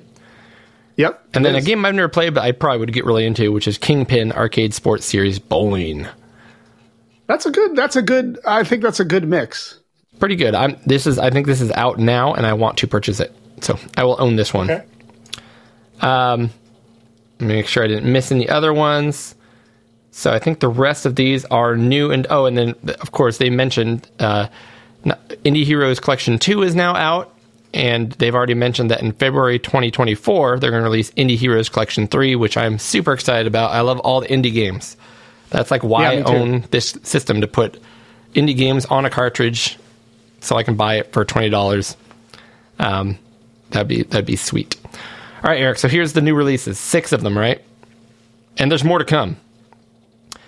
Number 1 is Pico Interactive Arcade 1. So this is the 10th arcade collection. Okay. And I'll give my opinions shortly. And there's been some other Pico Interactive games released, but they haven't been arcades. So Pico Interactive is a company. It's really one guy who basically has bought up a whole bunch of unclaimed licenses and just has bought ownership of all kinds of games. And releases them, and basically, I don't say this in a negative way, but is basically trying to take ownership of those games and then, make money off of them. So this particular game has 9 arcade games. I guess it's specific to a Korean. A lot of them are specific to a Korean developer called Unico, but now owned by Pico. So a game called Burglar X, Dragon Master, Diver Boy, Fancy World, The Legend of Silk Road, Magic Purple, Master's Fury, Steel Force, and Ultimate Tennis. How many of those games do you know, Eric? 0.0. So you can watch that on your own time. Games. I've not personally been impressed with the Pico games. They're typically, again, unknown, and they're usually unknown for a reason. I don't know. What's your feeling on this particular one? Yeah, I mean, I would pass on it if I don't know any of these. But with that said, as is when 6 Good Games comes up, I picked games I had never played before, and they were both solid, and I had never heard of them before. So I'll hold out hope. I mean, if any of these games pop up and I watch some videos and they look really interesting, who knows? I might grab it. Gotcha. And I won't now. Yeah. Well, yeah, and I personally, I love games that I've never played, but I just I've never played a whole lot of Pico games that I've enjoyed. But for me, the other thing is, and I've talked about this before, not a huge fan of the arcade cartridges because you can just coin feed them and beat the game. And I really want to dig into a game and have to beat it, have a challenge to have to beat. I don't self-regulate my coinage. Here's one I'm really excited about, Eric. From Collector Vision Games, cool. Sydney Hunter Collection. So you and I have actually, you played my Sydney. I had one Sydney Hunter game, the one for the Super Nintendo. Yep. So Sydney Hunter is a series of indie games that have been made for the original hardware, but in the last 10 years. So what you're going to get here is Sydney Hunter and the Caverns of Death, which is the Super Nintendo one, if I remember correctly. That's the one I have. Sydney Hunter and the Sacred Tribe, which I believe is a Intellivision game. Sydney Hunter and the Shrines of Peril, which I believe is that NES 8-bit? Let me press play on this to make sure I'm not mistaking any of this here. And then here we go. Showing that thing. So there's the Caverns of Death. There's the Super Nintendo one you've played with me. This is I'll talk about that one in a second. Here's the Intellivision one, Shrines of Peril. Oh, cool. Right? That one looks neat, too. Yeah. And I'm trying to find the other one now. Oh, there it is. That's the other one, which is the Sacred Tribe, which I think that one is, maybe it's Sega Master System? I think it's Sega Master System. I saw the case for it. Okay, perfect. And then there's one that came out that has nothing to do with Sydney Hunter, but to me, this is the one I'm most excited about. It's called Jester. And it looks like a kind of a maze, Pac-Man meets Bomberman kind of a looking NES game. Yeah. Which looks super cool to me. So, 4 indie games, essentially, that were released in real hardware, and now you can buy in one nice little collection. That's awesome. That one looks like one I might buy. This next one is one that I'm probably the least excited about, but I have a feeling a lot of people are going to be really into it. And it is the 4th computer-based collection, so the light blue box. It's more Amiga games, specifically from the French studio Delphine. And if you've never heard of Delphine, you're familiar with these games. You just didn't know they were from Delphine. So you're going to get the game Another World. You're going to get Flashback. You're going to get, and 2 other games I've never heard of, Future Wars and Operation Stealth, which are like point-and-click adventures. How you feeling about that one? 4 games. I'm not a fan of Another World or Flashback. I just don't like that style of game. Same. Yeah, not saying it's going to be a bad collection. It looks like it's probably pretty cool for people who like those games. I wasn't a fan of those games, so. And then the other ones actually look like solid little games. The 2 RPGs, or not RPGs, but point and clicks. But I can't imagine how that's going to work with the controller. Right. So, anyways, that's the next collection. Cool that they have it. Now, when I heard about this one, I got super, super excited because I love Sunsoft. It's a Sunsoft collection, and it's got some great games on it. Now, this does fall into the category for me of, they're all games I already own a million ways, so I would be buying this just to support Evercade and have the collection more or less on my shelf, maybe play some of it. They are mostly NES games, but Sunsoft had some really great games. Some of them are in here. Games that I've already kind of beat, so I don't know how much use, again, I'd get out of this, but we're going to start with Mr. Gimmick. Yeah, we played this. It's a great game, very difficult. Yeah, I think you and Tim got pretty frustrated with it, if I remember correctly. Yes. But it's a good game. It's got strong like Kirby vibes. Yeah. Arrow the Acrobat. This is actually a 16-bit game, probably Genesis. This game I'm not familiar with. Arabian, which looks like an arcade game, honestly. Then you've got Blaster Master Boy, which is the Game Boy version of Blaster Master. It's a different game altogether because they made one specific to Game Boy. But also Blaster Master on the NES, which to this day I still have not given a fair share. I've played a few minutes of only. But you're a big fan of this game, I thought, weren't you? Yes, I was. Yeah. I've played this and have enjoyed it. And there have been later iterations of Blaster Master, which have been really good too. So, yeah, it's a good series.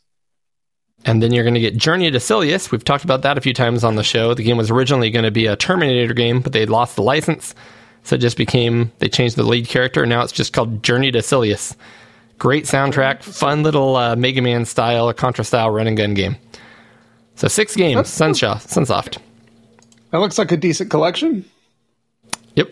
And then this was their biggest announcement, which I get, and I'll probably end up with both of these just because I love the series so much. 2 different cartridges, Eric, of Duke Nukem. Duke Nukem Collections 1 and 2. Okay. So you're going to get... And of course, they went all out on this, too. They had a big old announcement, the big old... They redrew Duke Nukem. They have this whole advertisement with this actor, like, making himself into Duke Nukem. They went all out on this one. They know this is their big moneymaker, I think. So the first title comes with Duke Nukem 3D, which is, of course, the most famous Duke Nukem game. And it comes with the first 2 not PC, but DOS Duke Nukem games, the side-scrolling ones. Okay. Yeah. But they've been remastered, so there's been some changes to the gameplay and some changes to the graphics that keeps the original style, but kind of improves them. They add widescreen support and things like that, smooth out the scrolling, things that make it more tasteful to modern audiences. And then they have the other game, which is kind of all the oddball Duke Nukem stuff on one cartridge. You're going to get the ones that actually hit like the 3D polygon era, Duke Nukem Land of the Babes.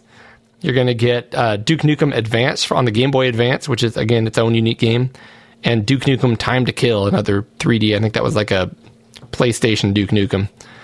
So, whole bunch of Duke Nukem for Eric.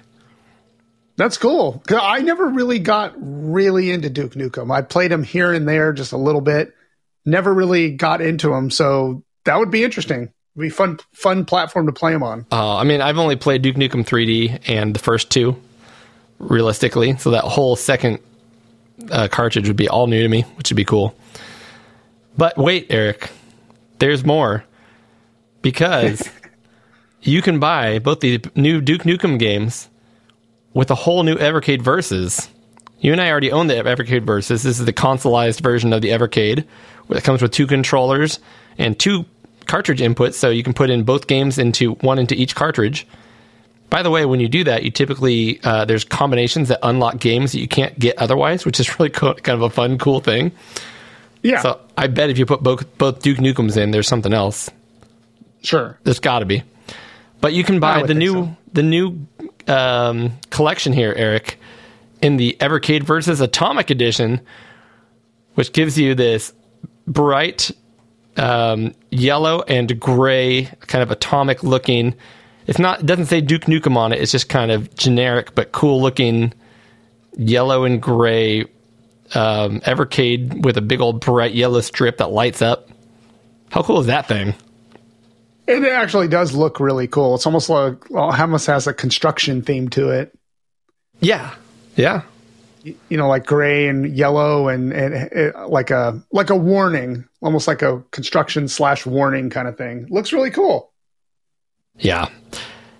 And so obviously, I mean, this company is their main thing is taking games we already know and love for the most part, and some unknown games, putting them on cartridges, making them pretty to look good on the shelf and selling them to you, right? It is catering to a collector market.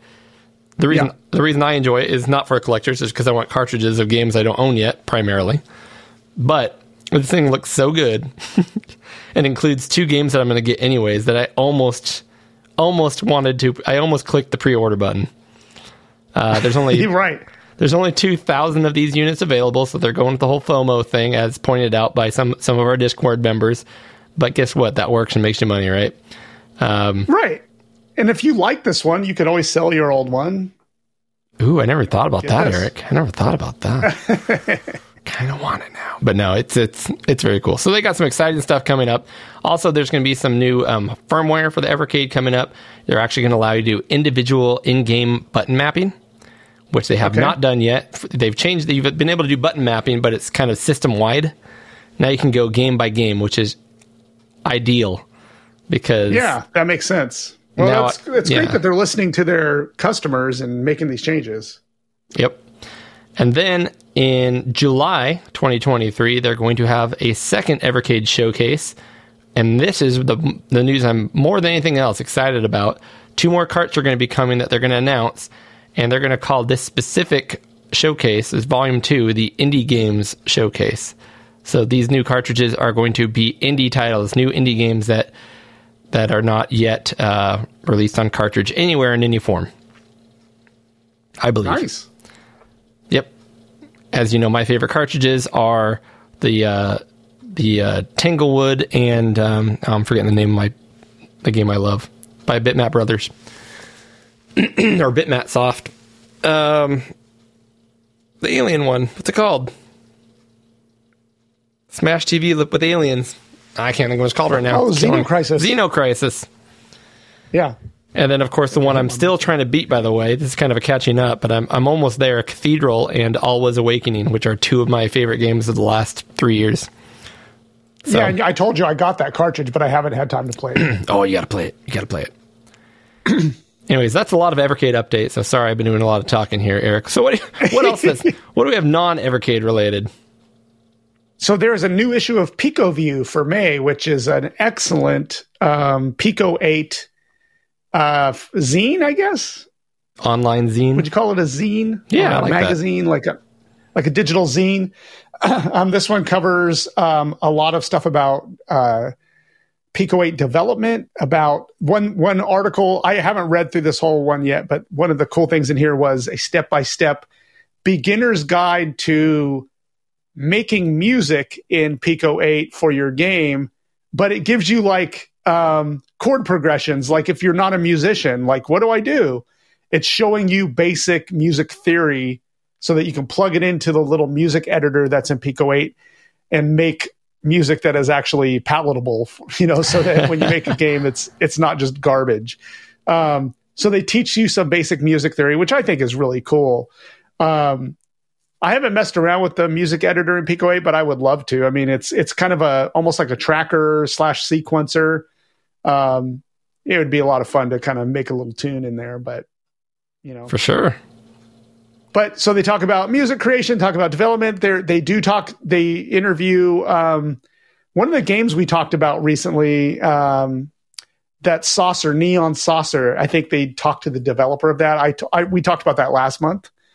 In the news section, they interview him and talk about the creation of that game. A lot of really great Pico 8 information. This zine is just getting better and better. So check it out. The link will be in the show notes. It's at nerdyteachers.com. It's Pico 8 View, or Pico View is the name of the zine. I bookmarked this from our last episode, and it looks awesome. And there's so much content in here that I'm going to have to find time to sit down and read through it and click on things and play things. But it is awesome. Yeah. Good find. How about you take this one from our buddy Tim? Yeah. Are you going to do it or me? I want you to take this one. I did a lot of talking already. Okay. And you got the next one. So this one is from Tim, and I don't know how to pronounce this. I'm going to say Fode. Does that sound right? Yep. I'm going to go because the Rode microphone looks just like that with a R instead of a P, right? PHO with a line through it, DE. Yep. So I'm going to say Fode Universal Optical Drive Emulator. This is an up-and-coming one-size-fits-all ODE. ODE stands for Optical Drive Emulator. This will work on Philips CDI, Sega Dreamcast, Sega Saturn, PlayStation, and Sega CD1, CD2, XI, and CDX consoles. It's a lot of consoles. That's a lot covering it. And I do love my ODEs. Like I have one in my Dreamcast. It is amazing. I have one in my Sega Saturn. It is equally amazing. Imagine putting a whole library on an SD card and popping it in your disk-based system, and you're off to the races. So I love them. They're usually very expensive. And this one doesn't disappoint in that area. Exactly. This one's like back at $250. So that would be quite an outlay of cash. If it works seamlessly and works really well, I don't have a problem with that amount. But I'd have to think of what systems I have left. Like the CDI, my CDI doesn't have an ODE in it, obviously. And my PlayStation doesn't either. I didn't know you had a CDI. Do I not have a CDI? I thought I got one. Oh, what am I thinking? Oh, I got the 3DO. 3DO. I got a 3DO. I was going to say, Eric's got so much stuff, he doesn't even know what he has anymore. No, I'm sorry, because I have a Philips 3DO. Okay, yeah, never mind. I'd be interested in a CDI. The problem with the CDI is, first of all, the actual games themselves are fairly abundant and cheap, but the system, getting a working system is the hard part. Gotcha. But yeah, 3DO would be. Yeah. My issue with these is just like you said, it's for $250. If this was something that I could just like quickly unplug into one system, plug into the next one, and keep going, that'd be a great investment. But I'd have to buy like 7 of these to retrofit all the other systems to do this, and that's a fortune. Yeah. The only one that really interests me here, because I got a cheaper ODE for my Dreamcast and Saturn, so that's covered. As we just discussed, I do not have a CDI. But the PlayStation, I'm still using burned discs on that because I do have a modded PlayStation PS1. And that works fine. So I'm not chomping at the bit for that. And my Mister plays PlayStation Now perfectly. So any PS1 game I want, I can just drop the ISO onto my Mister, and I have a hard drive built into my Mister. So I kind of have it covered. But if I wanted to change my real PlayStation, that would be a kind of fun upgrade. Yeah, it would be cool to have. Don't get me wrong. It's just the cost at this point is prohibitive, in my opinion, because there's so much other cool stuff I could buy for $250. But very cool that it exists. You do you. Exactly. This is one that I was excited about to hear because it's one of definitely my top 5 Commodore 64 games of all time, released only a few years ago. Fix-It Felix Jr., based off of the movie Wreck-It Ralph, on the Commodore 64, has been updated to version 1.1, Eric. I guess I got to eat my words again because I care about the version. Exactly. I have it up on my board here, and I saw that you beat me to it putting this in the show notes, but I haven't downloaded this yet, but I want to because I agree with you. It is one of the best games on the Commodore 64. It's a modern title, but it is one of the best games on there. I love it. So I got to get this update, and it seems to fix a lot. Yeah, they all kinds of stuff here. I don't need to go through them all, but I mean, it's going to take an already great game and make it that much better. The big ones are going to be, it adds a high score save feature. So when you shut down the game and turn it back on, your saves stay there. That's important to me, especially on a game that is purely a high score game. And there's some other, they call them digis, but other game over and when you clear a building, different effects and things. I think the added support for Easy Flash is awesome because you could actually, the Kung Fu Flash supports Easy Flash, meaning you can flash that, pop the cartridge in, and you have a Fix-It Felix cartridge that you plug in and it just plays Fix-It Felix. So, I mean, that would be pretty awesome. And you know where you can get the Kung Fu Flash? RetroRewind.ca. You got it. PG-10 will get you 10% off. Anyway. Word. So the Easy Flash thing, I appreciate it that it's there, and I get why that's cool. But I don't want to have to keep flashing over things I already flashed and want to save, and I want them to stay on the cart. Like, that's my issue. So the only reason I haven't tried this 1.1 yet is when I downloaded this file, unless they changed it, it's only a cart image. And my other one is a D64 image. So okay, I would like to request, hey, can I get this update but in a D64, because that's how my Commodore is sitting on my shelf ready to go, and I can just load that game up rather than having to flash over some other games that I've already saved on my Easy Flash that I want to be able to access. I'm still in the middle of playing. Anyways, I'll have to check that out. That's my 2 cents. I wonder why they didn't release that. Interesting. Okay. Yeah, in fact, I could download it now. And of course, when you download it now, you can download it for completely free, but you can also choose to give a donation to the developer. And for this game, it is absolutely worth it. So I would suggest you do that. Both PAL and NTSC are supported, so that is awesome. I'm just going to do it right now and download it all over again so that I can confirm that what I said is still true. It said in the description that it includes a PRG file. Well, that's the same description from the previous game. So if you look right here, Fix-It Felix CRT. Huh. That's it. Just a CRT. So yeah, I can't see that image on your screen. Interesting. Okay. Yep. That being said, we have other exciting news. So let's move on to that, including what is an ORIC, Eric? So an ORIC is a machine that neither you nor I own. The ORIC is a machine that I have played many games on because it is on my Mister. So it is supported very well on my Mister. And I've played a few games on it. I think the real machines look really cool. They have orange and black keys. So it's not a game or not a system I'm super familiar with, but I found this really interesting that this is a game that is a new roguelike game called Wizard's Lair. And I just think that the graphics in this game look awesome. It looks like you have a little character. You're running around in a maze. And I'm just going to read. This was on RamOK's website again. And I'm just going to read directly from his site here. Wizard's Lair is a gorgeous new roguelike game for the ORIC. The game features 33 floors and 65,535 types of dungeons, giving a possible of 2 million plus floors. So anyway, it says you're basically are just running around looking for treasures. Basically follows a roguelike template there, but I think the graphics look really, really cool in this game. So I'm going to load this up and try it on my Mister and see what it's all about. I think you'd like the Oric. It looks like a very almost like a MSX/ZX Spectrum style machine from back in the day. It's MSXy. Exactly. I do. So anyway, that's Orics, that. That might be the next computer that I try to get my hands on. Maybe in Germany when I'm over there, they'll have Orics laying around. I have no idea.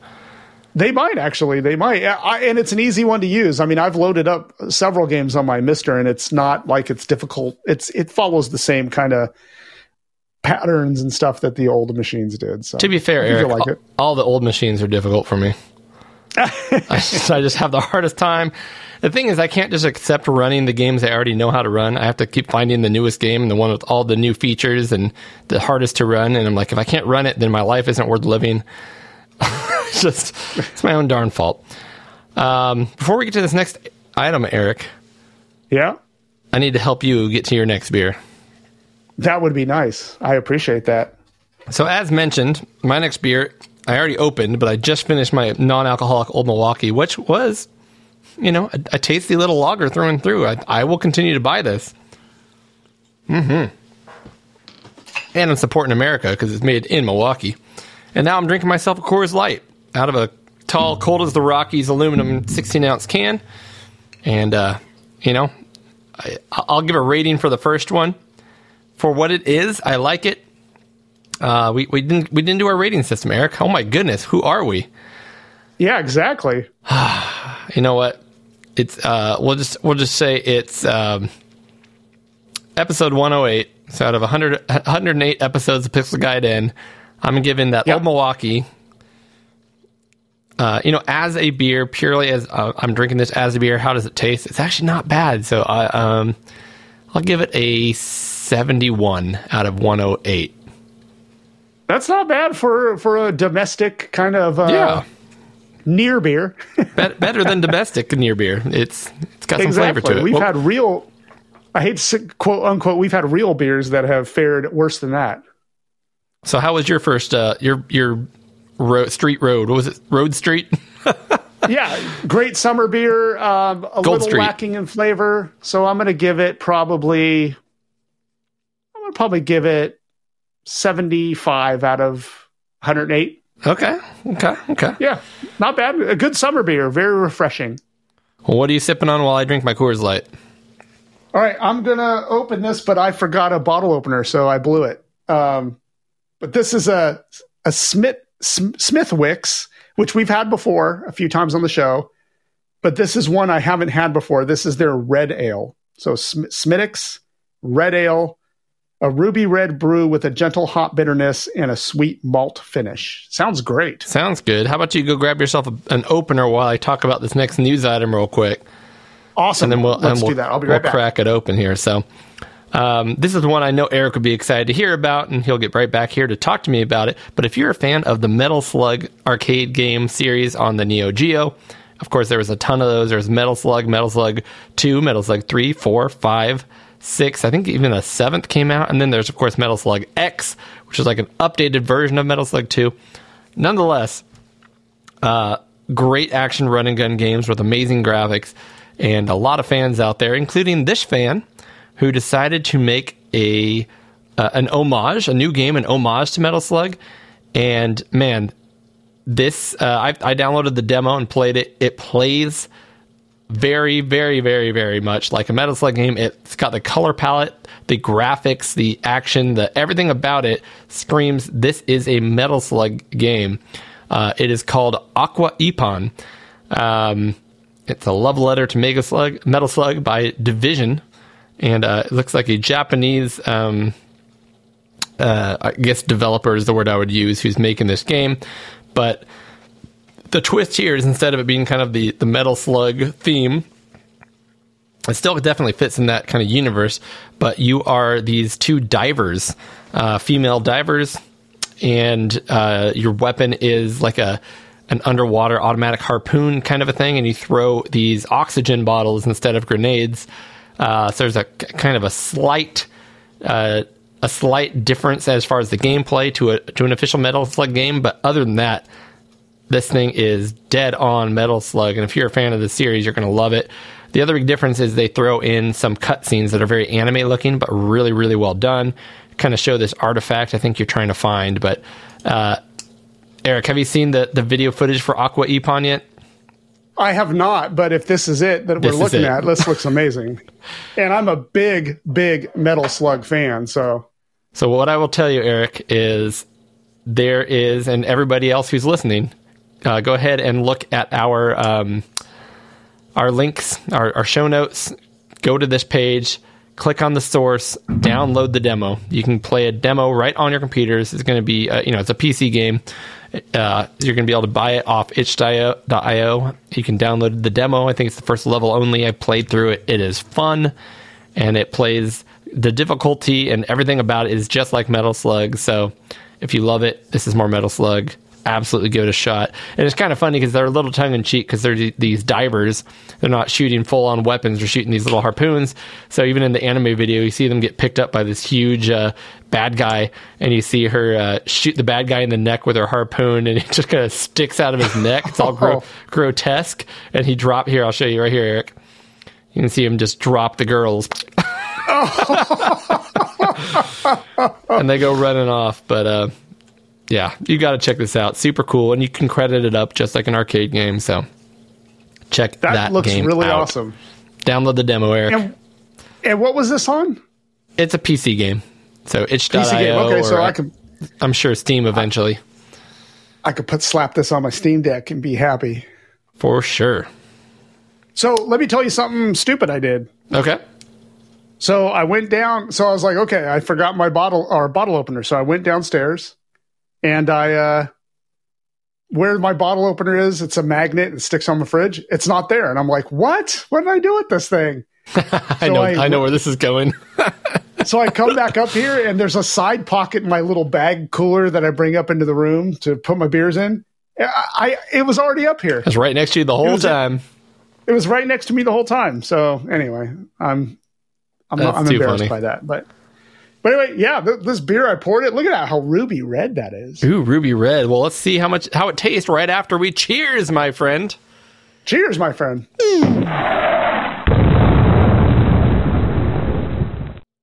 All right, what are you getting?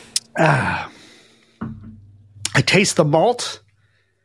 It's malty, which I love. I love malty beers. It's a little lacking in flavor. Another bit. One. Shoot. Not much. Maybe though. You just not got bad. the vid tonight, Eric. I hope not. Don't say that. Maybe you can't taste anything now. I don't want the COVID. I don't want the lack of COVID flavor. All right. So out of 108 episodes the Pixel got in. Yeah.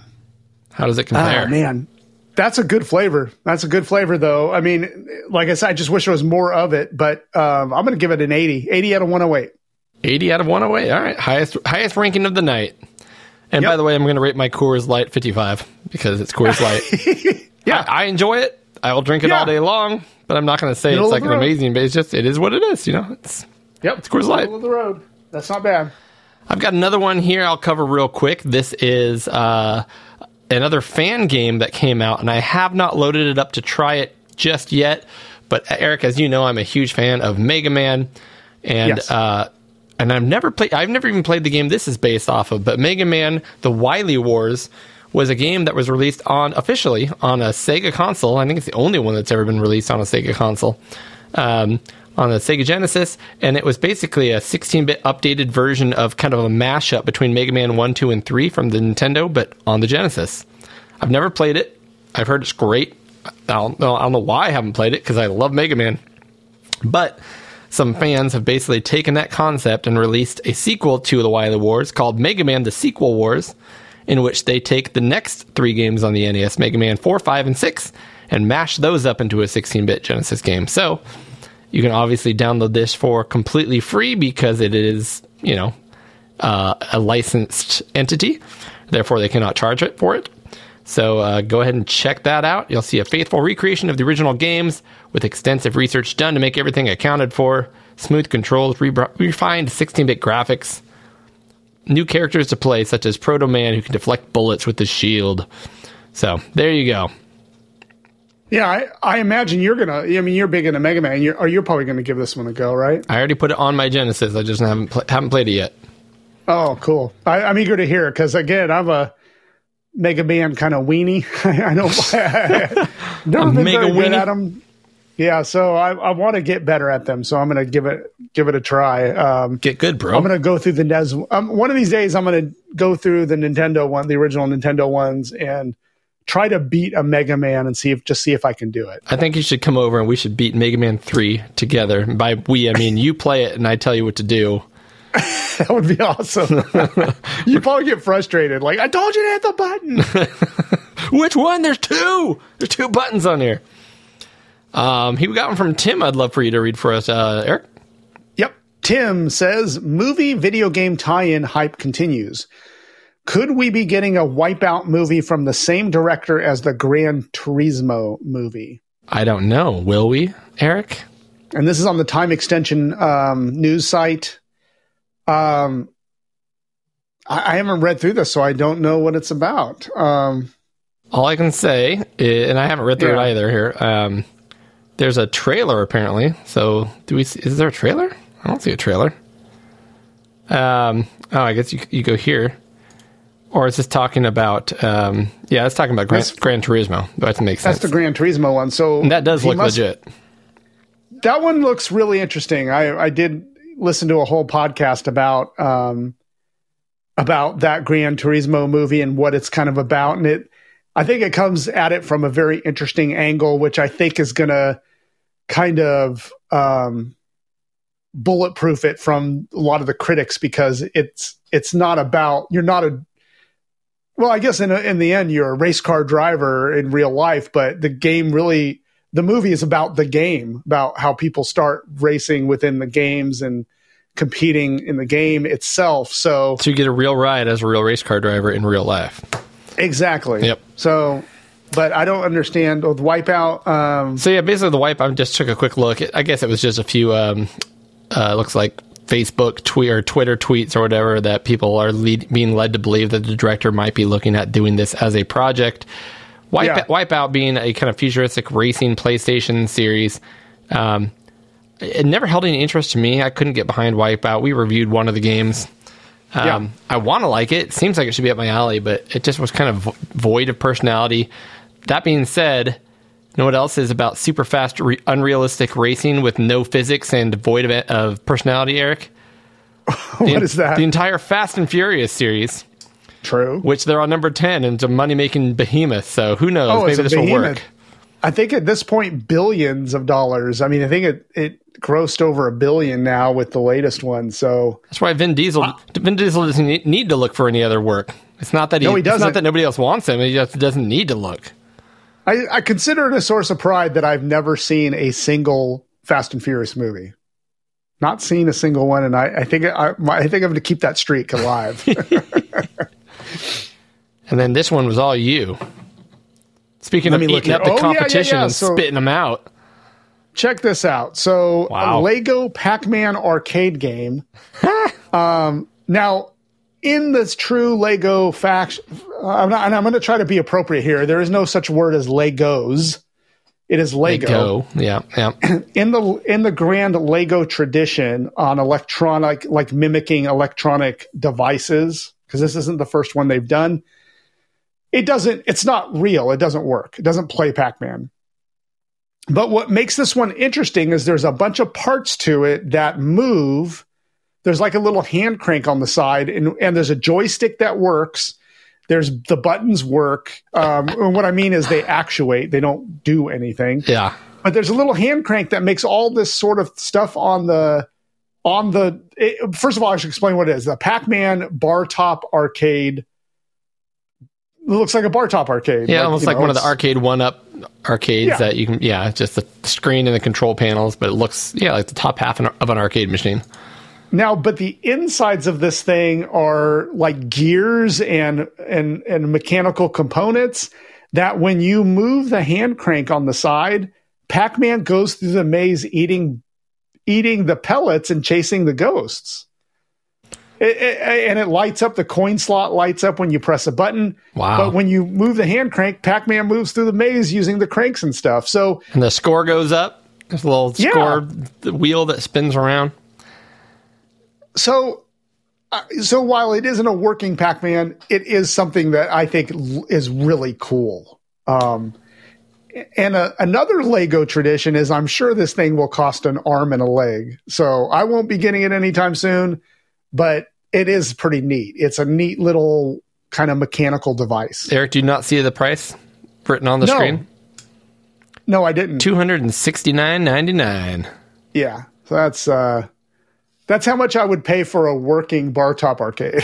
Actually, I don't think you've even paid that because they're out there for like $179, $200, and you haven't done that yet either. So no, and I built mine for less than $100. So yeah, no. Speaking of companies who feed and rightly so off collectors, this is $300 after tax for one Lego set. Now you are looking at a long build here, 2,651 pieces. It's for 18 and up. If you're 17, you need not apply, Eric. It's too complicated for you. But it is very impressive how they design these things, how they're all these working mechanisms and lights and coin slots, and even the bar on the top. I forget what you call that. The topper.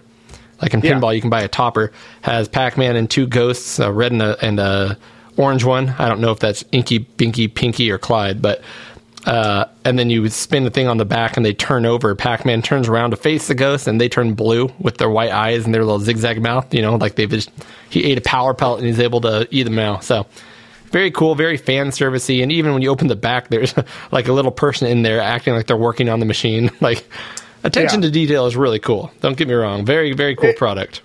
It's amazing. I mean, it is amazing, but it's amazing for maybe $70. Yep. I mean, man, for $20 less than this, Eric, you can get an ODE for your Saturn or your CDI. There you go. Play Pac-Man on that. There you go. This is one that's not even really a news item. However, this is actually more of a call to action, Eric. A call to action. Yep. If you're going to make any notes today, I need you to make this note because this is a game that I've talked about for a while. I am going to put it in a battle of the systems that we're going to be doing very shortly because I've been wanting to play this game. Yeah. And when I found out this link existed, I'm like, no, we have to do this now. This is happening. So I've told you about the game Marathon on the Macintosh, which was the first shooter I ever owned. And it was a precursor to Halo, right? Eventually, Marathon became, morphed into Halo, which was made by the same by Bungie, whatever you want to call them. Yeah. And I have so many memories of this game, but they're fuzzy because I've never had a way to play it. I've never sought it out. So in our show notes now, there's a link. The Marathon trilogy has been released to the public. And so, again, this probably happened a while back, but it's been released to the public. And you can go download the original game, although it's already packaged up in an exe file, so you can open it on your PC. But it is the original Macintosh game that now, I guess is emulated on your PC perfectly. Marathon 2 and Marathon Infinity, the third one. All of these, I think, were released within a year or two of each other, so they're all very similar. But I got as far today as loading up Marathon just so I can see it. And as soon as I saw the GUI and heard the sound and the music, it just... my mind was washed away by memory. So we're going to have to do a battle of systems where we play a Marathon versus some other non-Doom shooter of the time, because these were clearly aimed at, we're going to be the next Doom. We're better than Doom. That would be fun. So, not saying it is. I'm just saying that's what the goal was of the. Yeah, and we don't play a lot of first-person shooters because they're not super retro. You know what I mean? I mean, some of them are obviously like Wolfenstein and Marathon. Yeah. I'm looking forward to it because I never played this on the Mac. I heard about it and I've read a lot of the history of it. But I've never played any of these at all. Yep. And it's Mac exclusive, so there's no reason you would have ever played this game anywhere else except for on an old school Mac. So cool. No, that'll be fun. So I just wrote it down, Cody. It's in my notes, my personal notes. Marathon download. Yep. And my note in the show notes was free marathons for all. So I was trying to tip myself off without teaching you what I'm talking about yet. Okay, here we go. This is one from Tim. It's a good one. Uh-oh. Warning, sore subject is what Tim starts out. So this isn't from me. This is from Tim. So Timmy Boy says, in television Amico exclusives, Shark and Astro Smash are coming to the Switch. Woo! And this is from timeextension.com. And I did read about this because I got, I don't know if you got this in your email, Cody, but the CEO came out with this thing basically saying, hey, we dropped the ball. We need to find a way to move forward. And to me, I mean, in there, he said they were still trying to make the goal of releasing hardware, but it also kind of hedged their bets that they were just going to start just making software for other systems. Yeah, they said we want to make all these software and all these relationships we started available to people. And, and so we need to start doing that with other systems, which I don't know how they're doing it yet. Maybe know more into it, Eric, but not that long ago, you and I talked about this, and that was kind of what we came to. We said they need to just take these games and keep this and maybe put it into like a little Intellivision Amico software package that you can download onto a Switch or a PlayStation 5. This kind of, so you open that app or that game, and then within that universe, now you're in the Amico land, right? And everything within this app, such as games as, Shark and all these other games they've been working on, are all based around family co-op. That would be great. Let's do that. Yep.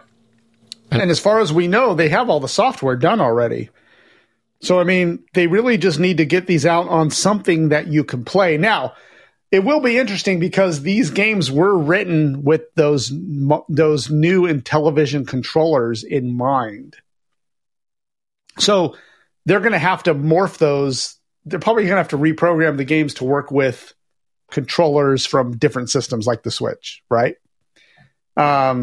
Which I don't think is going to be a big deal. But yeah, these were written specifically for the Amico and the custom controllers. So we'll see. We'll see. I'm excited, though, because I do want to play those games, and this is the way to do it. So, yep.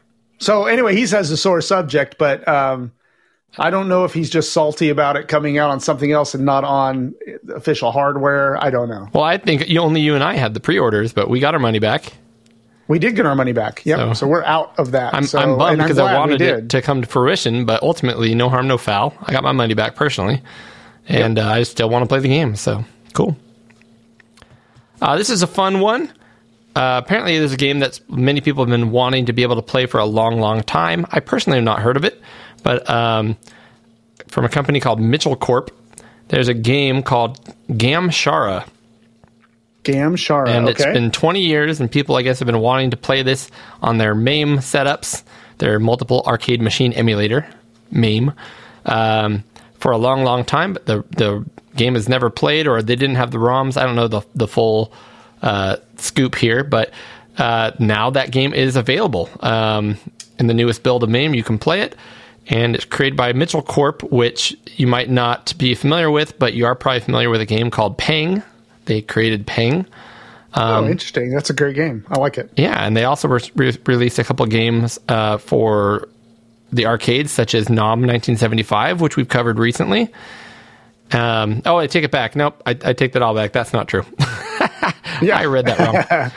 I was just looking at it going, nah. A game called Puzzloop, but the gameplay of Gamshara is similar to Nom 1975. There we go. Yeah, and we covered Nom 19. Remember when we covered Nom 1975? It's kind of like, So this is a game similar to that in which you are a character in the foreground, shooting into the background, moving your character left and right, jumping and rolling to avoid things, while your reticle in front of you is shooting at things, kind of like a shooting gallery type of game. But it definitely looks like feudal Japan kind of settings with these cool Japanese buildings and kind of a steampunky, there's a dirigible over here, and samurai and stuff coming down the hill, and boats going across over here, so very cool. In fact, let me play the video here so I don't completely, there we go. Gamshara. Ooh, and you can collect bars of gold, which is always a plus. I like gold. Let's see some more gameplay action here. Area 2-3. Let's see what this one looks like. Ooh, in the snow. Yeah, look at all these samurais throwing grenades. It looks like a nice little, it's not on rails, but it's like a little fixed shooter. Like gallery shooter. Gallery shooter, exactly. And it's kind of cool because there's a lot of sprites on screen, a lot of enemies, and a lot of bullets, but the bullets are slow enough that there's so much going on, but you can still dodge between them, and it feels very much different than Nom, even though it's the same type of gameplay. Yeah. Cool. And available on MAME, so that's really great. More games. See, I support preservation. I'm excited about this. All right, so here's another one from Tim. Analog Duo. I lost my notes here. My bad. That's all right. I'll get them. I'm gonna get them over here.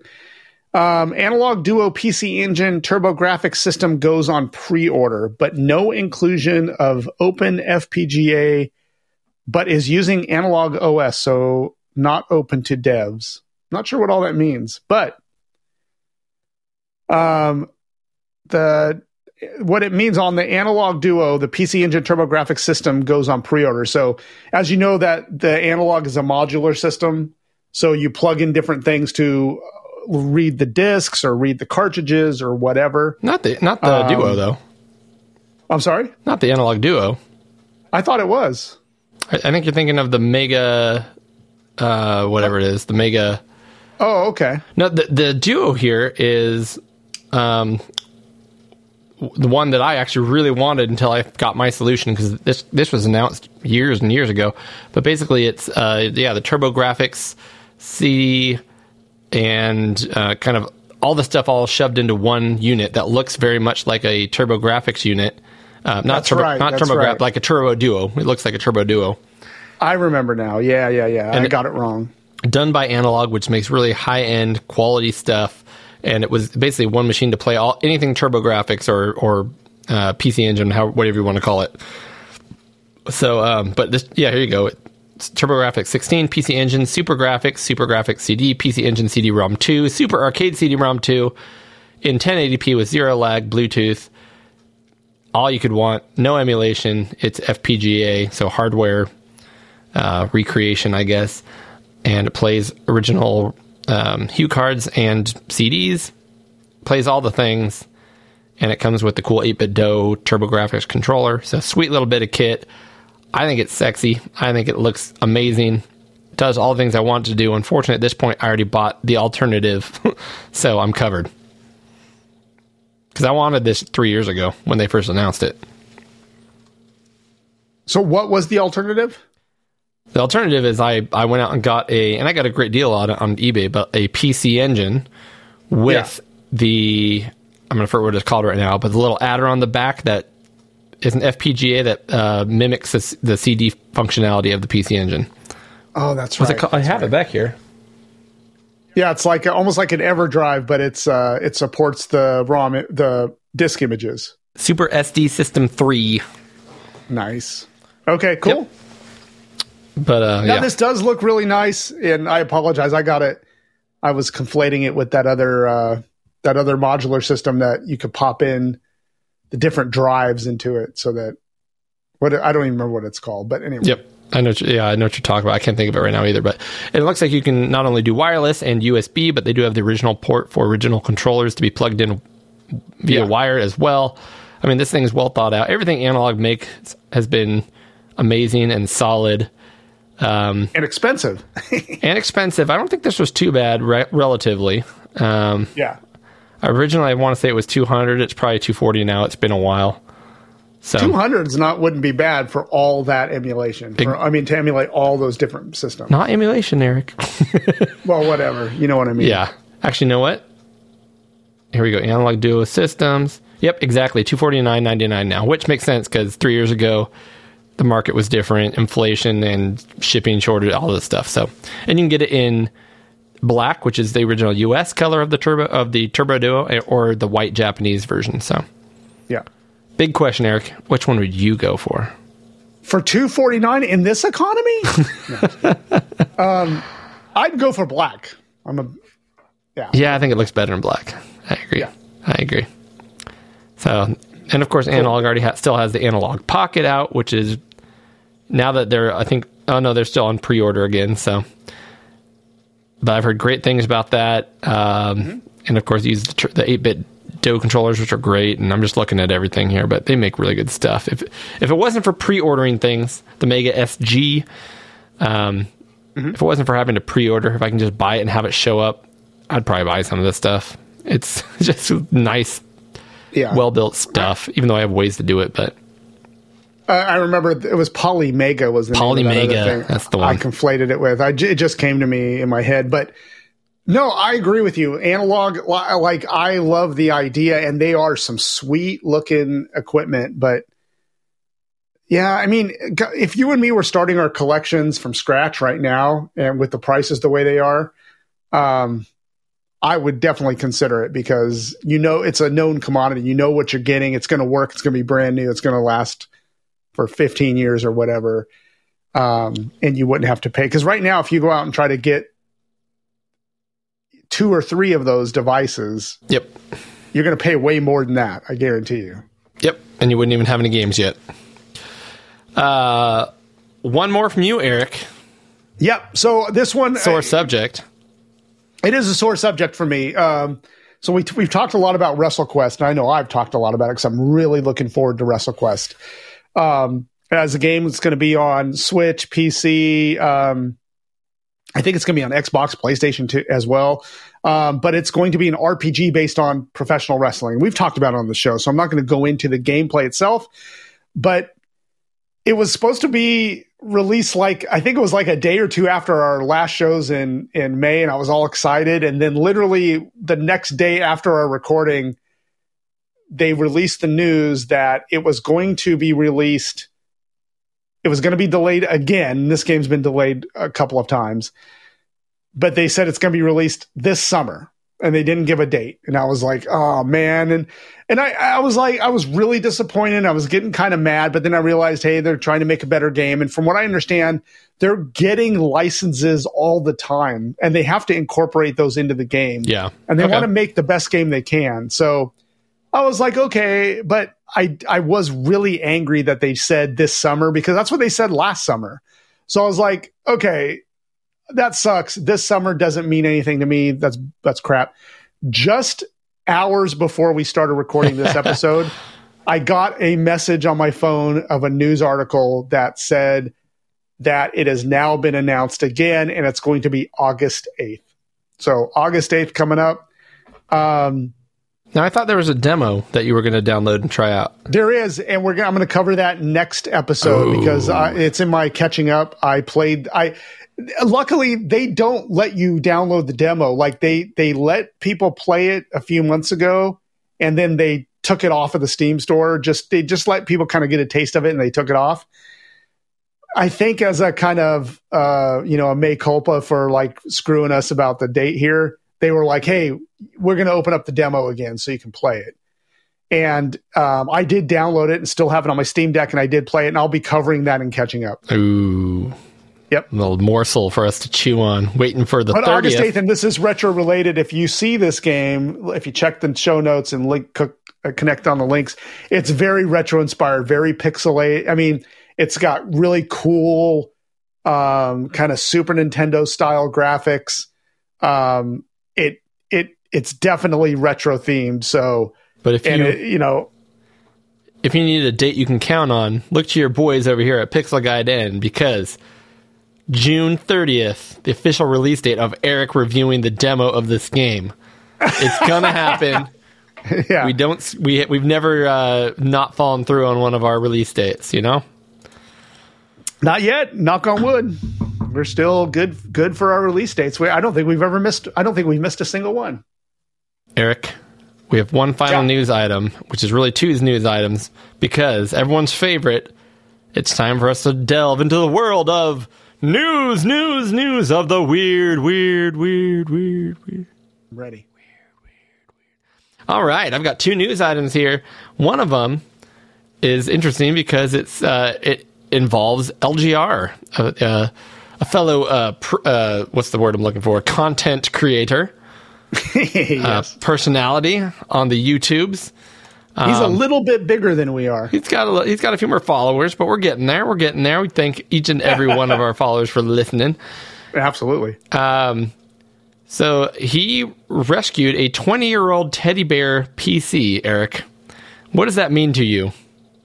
I have no idea. I don't know what teddy bear PC means, but I think you're going to show us a picture. I'm going to show you in just a second. But long story short, someone found a picture of this teddy bear PC and said, someone needs to buy that thing and talk about it. It should be LGR. And they let him know about it. And sure enough, he had it procured by somebody local. It was out of LA, had it shipped over to him, and he had to get it all fixed up. And here is the official teddy bear PC. Oh, man, I took a drink of beer at the wrong time. Wow, man. So it is quite literally a gigantic teddy bear, big enough. So if you imagine like a normal teddy bear, right? Big enough where a full-sized, I guess it's not a full, it'd be like a half-sized tower PC, like beige PC from the early 2000s, can fit below where in the space between the bear's butt and the top of his stomach. There's an entire desktop PC in there, and it is a teddy bear. Apparently, it is an IKEA Varlig Big Boy teddy bear, which was released by IKEA at that point. And the modder who created this, his goal was to make multiple teddy bear PCs, which had a Pentium 3 personal computer inside.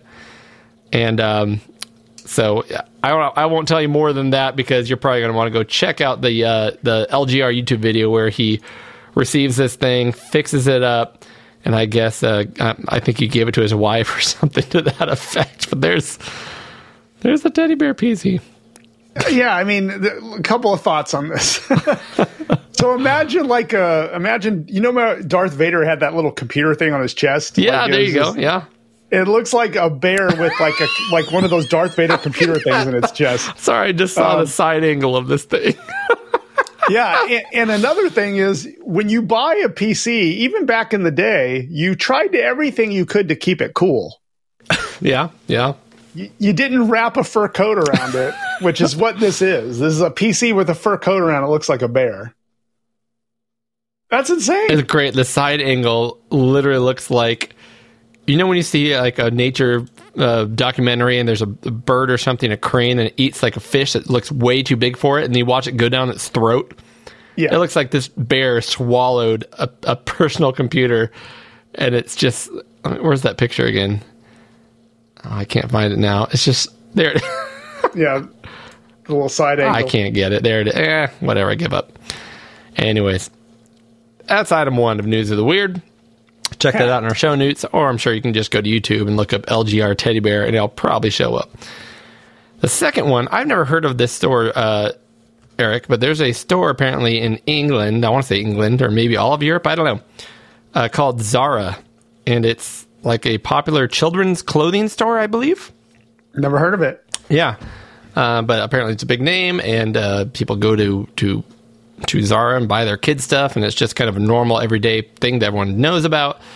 Well, they came out with a new product they're selling in their stores, and no one understands why they're doing this, but it's cool that they are. You can go buy what they call bum bags.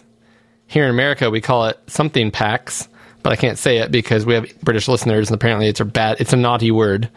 Oh, I know what you're saying. Yeah, but they're called bum bags, and it is a Japanese, not even the British version, it is a Japanese Sega Saturn controller with a belt on it that you can put around your waist and put stuff in. And they're selling it at this children's boutique because, you know, modern kids love 32-bit systems from the mid-90s. Yeah, modern kids love Sega Saturns. That's funny, and it's a little weird because I kind of want one. Right? I'd take one. Are we really doing this? Are we really buying this? Bro, if you get 2 of those, I'll get 2 of the McNuggets, and we're going to swap. Dude, we could put our McNugget inside this bum bag. Wow. Inception all over again. It's all coming together. There we go, everybody. And that's the end of News of the Weird, and that's the end of news for Pixel Guide End this month. We have one last segment, Eric, and what is that? That is Battle of the Systems. Battle of the Systems. And on this month's battle, as we mentioned earlier in the show, we've got a couple of cartridge greats for systems that many people might not be so familiar with. The Ti99 4A, peddled for years by comedic great Bill Cosby. Yes. just throwing it out there. He was the spokesperson for the Ti99 4A, and every time I talk about the Ti99, I think of Bill Cosby, and I have to mention it because it was a thing. I remember the commercials with Bill Cosby in them. Yeah. And then you've got the Tandy Coco. Now, originally I said the Tandy Color Computer 2, but it's not that, and it's also not the Tandy Color Computer 3. It's also not the predecessor, the TRS-80. We're talking about the color computer. TRS-80 color computer, the first color computer. Yep. But it runs on a 2 and a 3. So it runs on all of them. I ran it on my 3. Me too.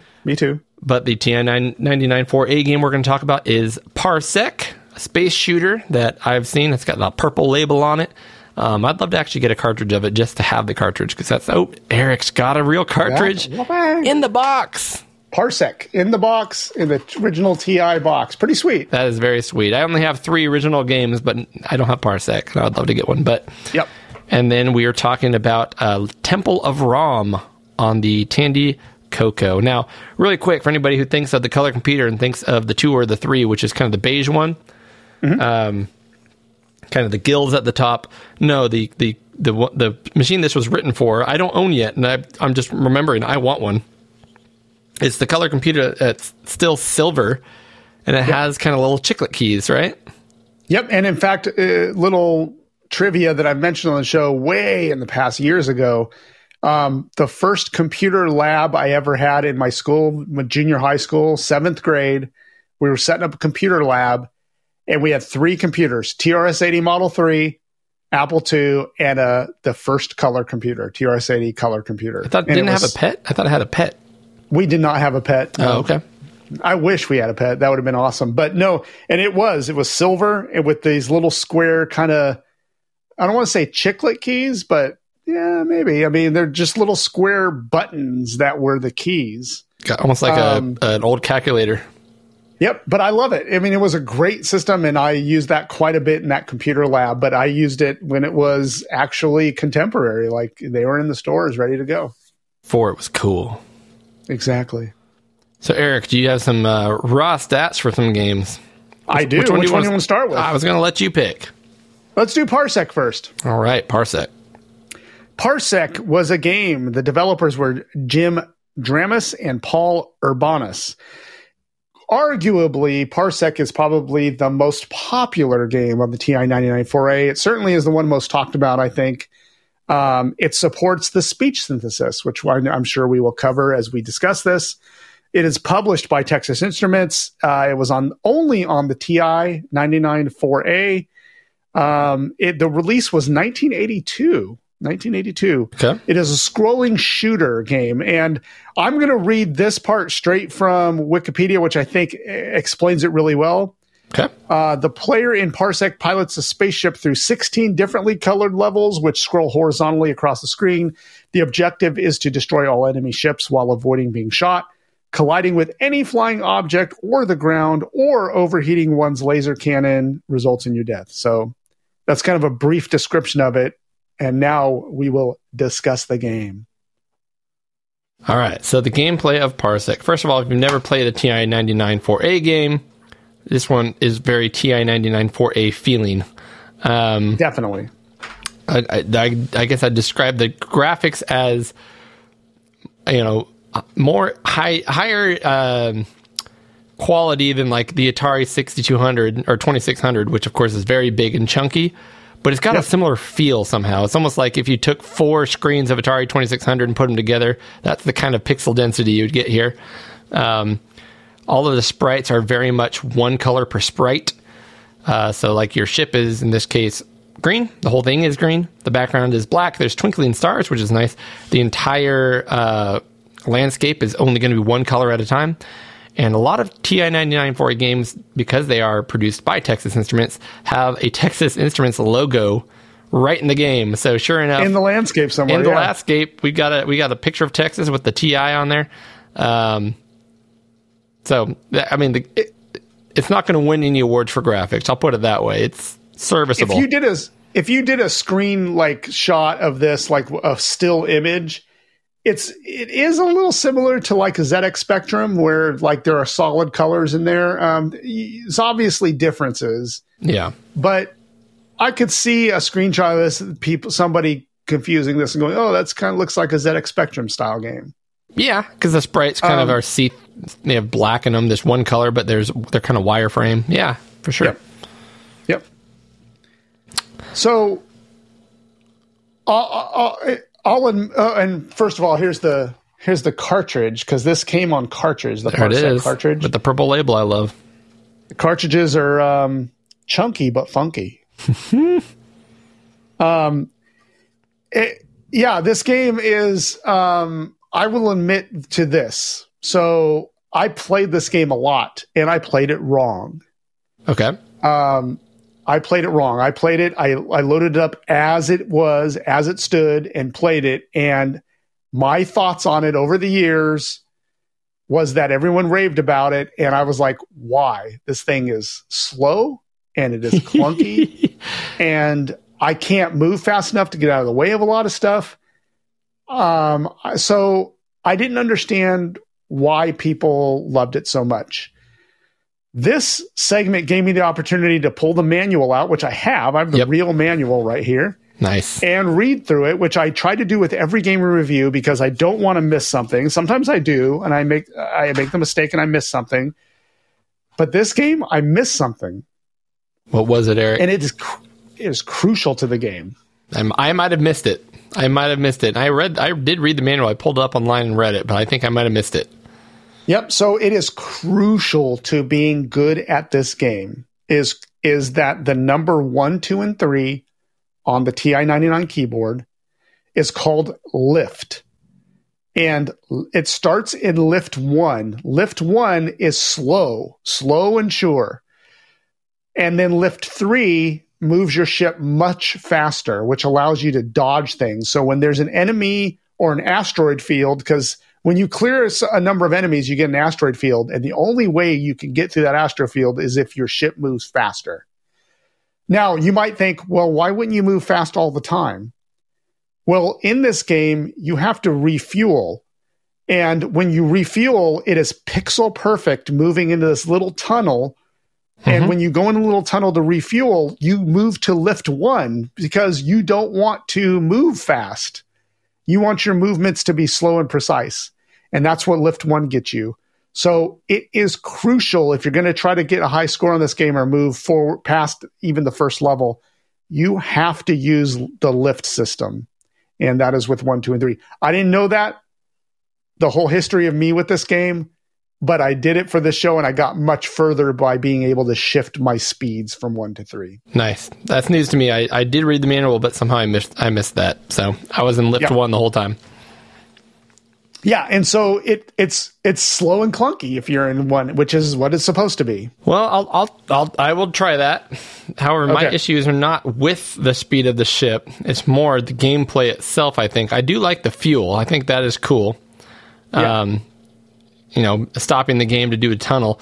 Honestly, the game actually, if I was going to compare it to anything, it feels to me a lot like Scramble. You've kind of got these rotating landscapes, and when you beat the level, you go to the next landscape, which just kind of changes color, but it's kind of the same thing as before. Maybe a slightly different enemy, maybe a little faster. Maybe the enemies do a little bit more than they did previously and change color a little bit, but it's repetitive.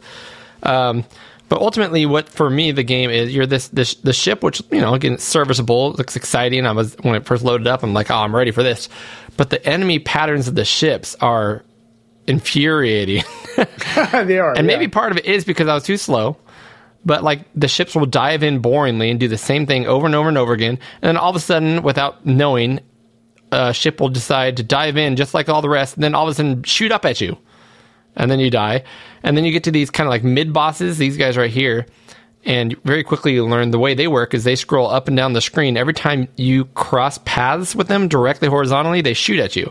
So they're going to fire directly at you every time they're directly across from you. Yep. So you just kind of press up and down while shooting until you hit them enough times.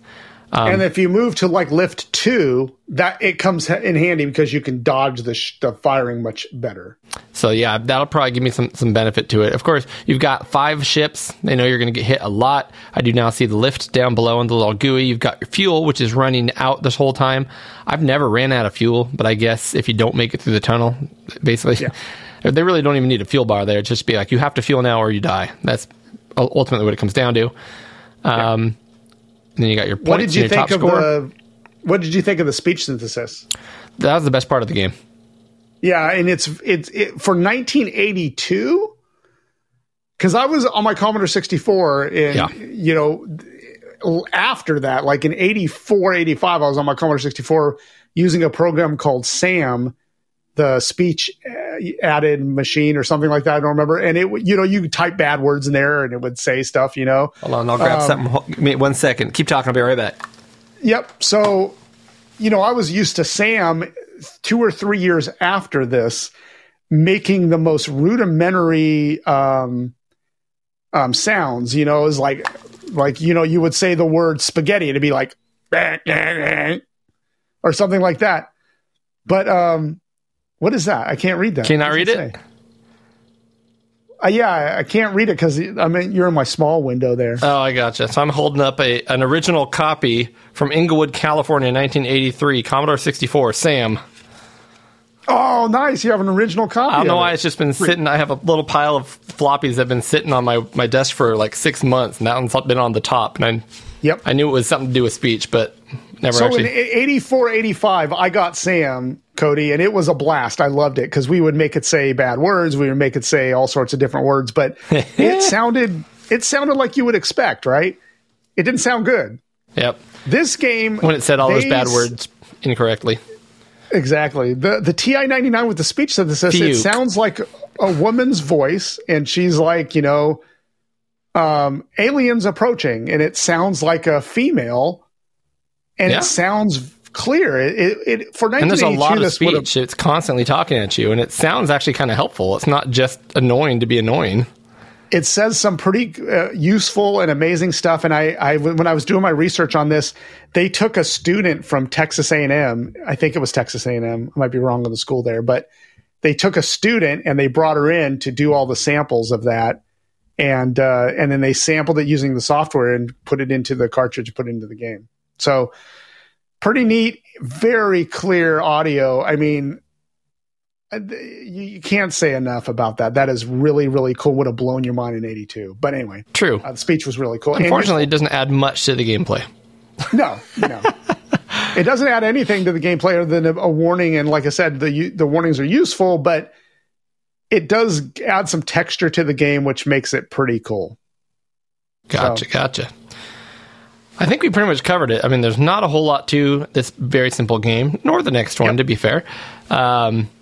So, there's multiple things you can rate this on. Just a reminder to everybody, I rate it on how much fun is it to play today? Like, how good is it today? So I always take nostalgia out of it if I can. And, I don't care if it was technically impressive at the time per se. How much fun is it today?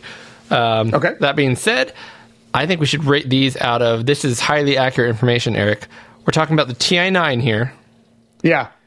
And we're talking about the color computer, which officially or unofficially, if you wiggle the RF port on the back in just the right way and flip through you can get 99 colors out of that. Do you know that, Eric? I did not know that. Interesting. That is a fact. I don't need you to double check, but I am going to tell you right now it's true. So, out of 99 TI99 and Cocoa colors. How much of the spectrum are you going to give this one? I'm going to go first, huh? You are going to go first. I'm going to give it out of 99. I'm going to give it 60 out of 99. All right.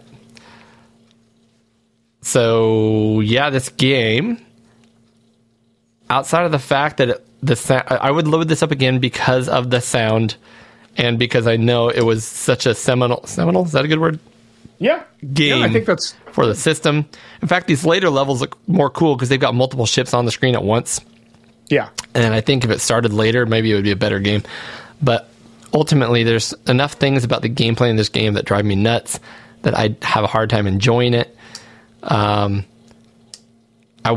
feel with a few tweaks, this game could be a very good game. But yeah, as it sits, I don't disagree with you. Out of 99 colors, this is definitely better than Grayscale. Yeah. But I think I'll give it a 55. 55, okay. There you go. Now, by the way, there's another thing. I want to get that huge TI99 accessory bank thing to go with mine because it's so big and ridiculous. But the speech module we were talking about here for this game is a completely separate add-on you shove in the side of your TI99 4A to give it speech. And it is also beautiful and silver gray, like DeLorean. It looks like a DeLorean. Yeah. Is the best looking system there is, in my opinion. So that is what it is. So, all right, moving on to the next game. Give us some raw details. Yep, and this one was a little harder to find raw details on, but I did find stuff. So the Temple of Rom, and that this is a game that you've heard of before, right? Like this.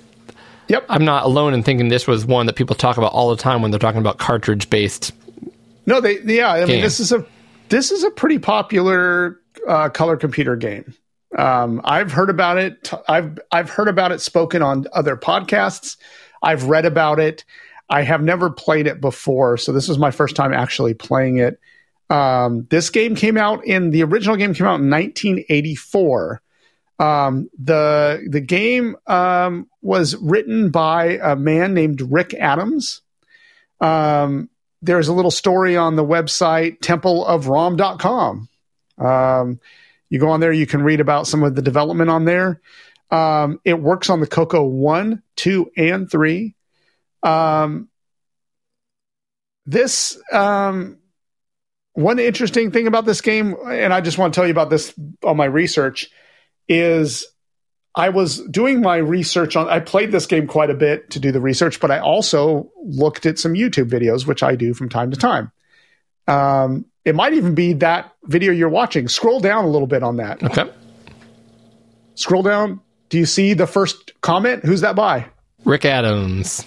He's the maker of the game, and several videos I saw he commented on, and I think he might have even commented this on, I might be wrong on this, but I think it was the Coco Show on the Amigos when they talked about Temple of Rom. He submitted an answer to one of their questions or something. So, oh, it's so cool. We missed a trick. We should have brought him on the show, Eric. Yeah, he's a guy that's proud of his work and love that. And responds to people, and they love it. So I think that is very cool. But those are the only real statistics I have. Another thing is he wrote in 2020 Temple of Rom 2. Really? Still works with the Coco 1 and 2 and 3. Oh, wow. Dungeons are 45% bigger, 2 new enemies, and you can build your own levels. That's way cool. So that's very cool. But anyway, that's the only raw statistics I have. So do you want to start? See, what I love about this, too, is we're talking about a game that's pretty, this is, for the most people, this is kind of beyond the whole golden age of video games. This is kind of like the silver age, right? Yeah. There's not as much current popularity and love for systems this old. We're kind of niche that we cover things like this. This video that was 5 years ago that he responded to has a total of 377 views, including me today and him when he wrote that response. So he's seeking this stuff out, man. I would love to reach out to him and see how cool it'd be to get an interview. Oh, I'm sure he would do it. I mean, he seems active, dude, right? It's so cool. Yeah, he seems active in the community, so I think that would be completely possible. Yeah. Oh man, that would be fun. Yeah, so to kind of describe the gameplay from my point of view, it's a top-down maze. I wouldn't even say it's a maze because there's not like you go anywhere wrong, right? But it's a top-down game. It's a black background with I think it's always blue, kind of walls. But we're talking about something you could, as a kid, draw on grid paper, right? Go up 4 grids, over 2, go up again, make a box. That's a room. So it's basically just all these little passageways and these little larger areas that you can call rooms. Some of them are dead ends. Some of them branch off into other areas. And you're literally just walking through this maze. And it's going to sound really boring, but you're walking through this maze and you're collecting items as you can find them in these rooms. Now, the screen's scrolling up, down, left, and right because you're only able to see like 1 or 2 rooms at any given time and a bunch of hallways and passageways. But you're just this little dude that can't be made up of more than 16 pixels. And he's actually got a lot of personality for how small he is. His arms move back and forth when he walks. Or she, I don't know. But you're just grabbing items. And every once in a while, there'd be a spider in a room that you have to shoot with your little, I guess it's a laser shooter. It's like this laser that shoots, 20% of the screen in front of you. But you can point it in different directions and shoot whatever direction you're heading to, right? So you can't walk away and shoot behind you. You have to walk towards something to shoot it, which is pretty old school. And, so it could be these little flames. It could be bats that can fly through walls. They can fly at you from any direction on the screen.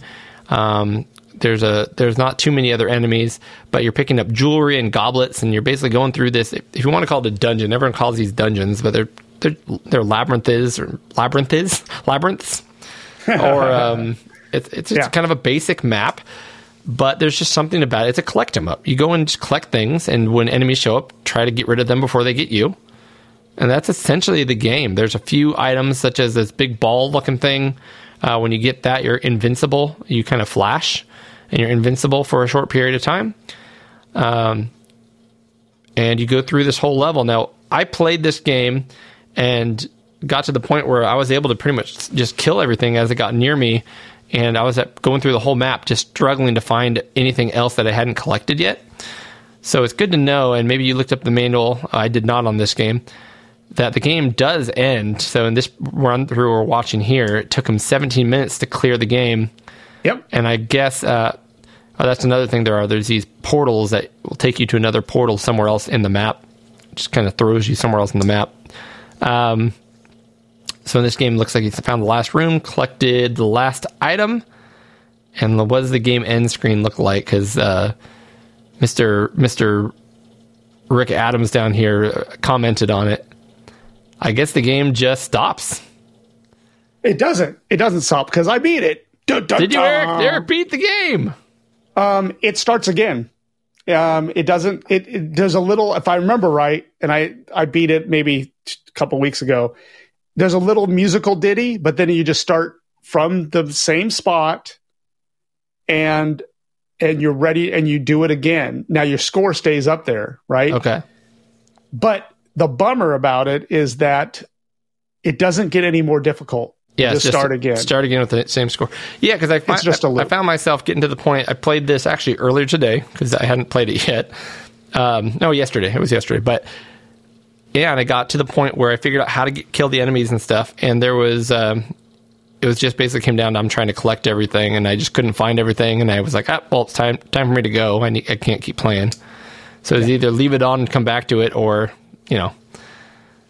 which you can't do because bats will come and kill you. But that's right. You can't just stand there, and if there's no pause, then you're kind of hosed. What I did is I beat the game, and then I realized that it was just starting over again. I thought, okay, it must be more difficult. Yeah, you think the color of the map would change, and there'd be twice as many enemies or something. So I started to collect them again, thinking, okay, well, I'm just going to keep adding to my score, and it's going to be more difficult. And I realized, I was like, this is exactly the same. The items are in the same spot. Everything is exactly the same. I'm just playing the game again. Well, the items even go to the exact same spot each time? I think so. So because I kind of remembered the ones that were closest to the starting room, and they were still there. And then the bats still come, the enemies still come. It's like it's the same exact thing. I think it just starts again. Now, what I will say is, you could keep. I will say that if you turn off the game and turn it back on, the map does change. It's not. It does. Yeah, because I thought it didn't. Because I actually went in and played it once, died really quick, not knowing what I was doing, turned it back on, went right back to that little manhole that takes you through a different portal, and there was different stuff in the room. So there's some changes. There's some procedurally generated something. Okay. But yeah, I mean, that's the whole game. Yeah, that's the game. And listen, I mean, you covered it completely. That's what there is in the game. I don't have anything more to add other than during this time in the 80s, I was a sucker for games like Temple of Apshai, which is another one where you're a little guy with a sword and you're going around a maze and you're basically collecting things, but you can get shields, you can get armor. Is that, you got another one? Yeah, Temple of Apshai. I love that game. That one's for the Atari, yeah. I love Temple of Apshai. I had it on cartridge on my Commodore 64 and I played it all the time. And I loved it. Wizard of War, Berserk. They are games where you're in kind of a maze kind of deal. Top you're down. roaming around, you're killing things, you're collecting things, and that's it. And I'm a sucker for those games. I still love Berserk, and it's kind of similar to this in a way. With that said, this game, I'm trying to give them credit because it was confined. It was made on the Coco one, so there wasn't a lot of memory. I think there's 16K. There's not much to this game. You fire in directions to kill the enemies, and you collect things. You don't get power weapon. You don't power up your weapons. You don't. You're collecting kind of the same old things. I think there, like you said, there is one that made you invincible. There are portals. That's a little different.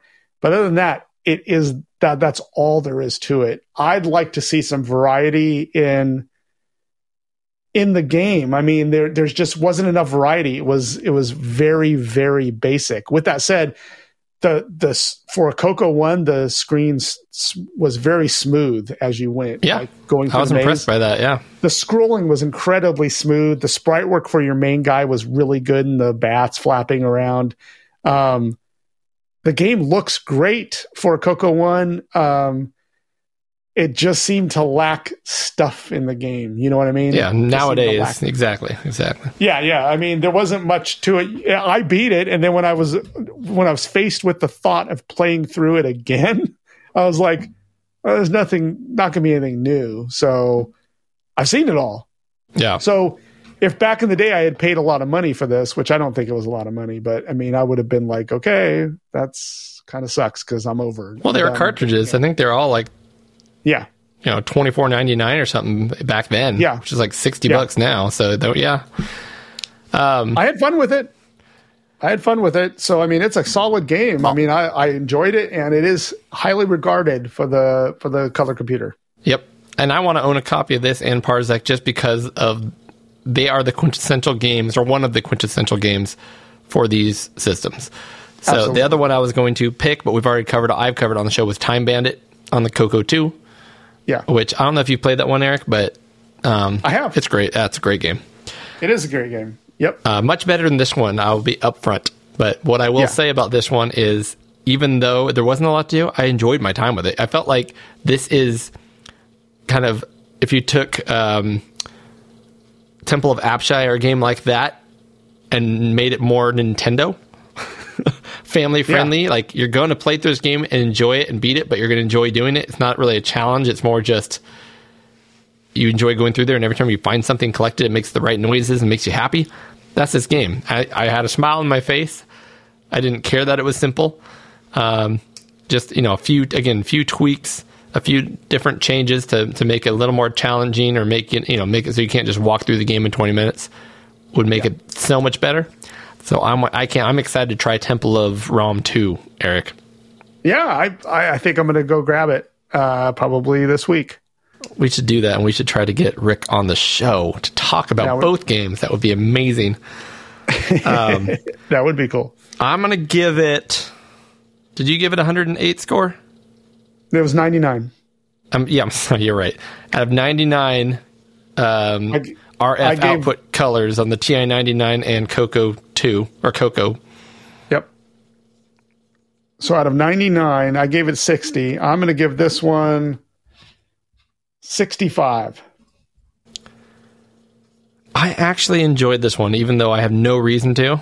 The gameplay felt smooth and fun. One thing I will mention, before I give my final score. So I don't know, what controller did you play the game with? I used the Radio Shack analog one, the one that came with the color computers. Correct. Perfect. Yep. Perfect. Yep. So this is a game. I tried to plug in. I use the adapter and plug another controller into it. First of all, it doesn't work correctly. That's right. But even if it did, you'd get 8-way directions. Up, down, left, right, and then the 4 diagonals. Yep. But this is another game where I'm loving the Coco controller more and more, even though at first feel you're like, what is this thing? It's this chunky thing with a button not on the face, but literally on the top of the controller. Top of the case, super like toothpick skinny joystick that flops around. It stays still, but it doesn't self-center. So when you push it, 31 degrees to northwest, it stays there. Right.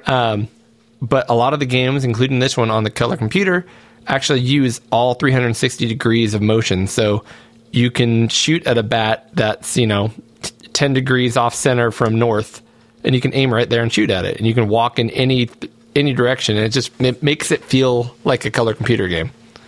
Right. Adds to the personality of the system. So I love that about it. I'm going to give it, even though I gave the last one a 55, this one would be a 65 to me. I think it has merit. I would play it again, even if it's easy, because it just brings a smile to my face and feels good. So we tied up on that. So we both gave it a 65, and we gave it higher, so we don't even have to add this up. Temple of Rom is the winner. Absolutely. And you listeners are all winners because you just enjoyed an amazing episode of Pixel Gaiden. Yes. Thank you again for listening. Next episode that comes out on the 30th of May, 2023. We're going to have Tim on the show with us. Of course, we always start with quick questions, but we're going to hear Tim's take.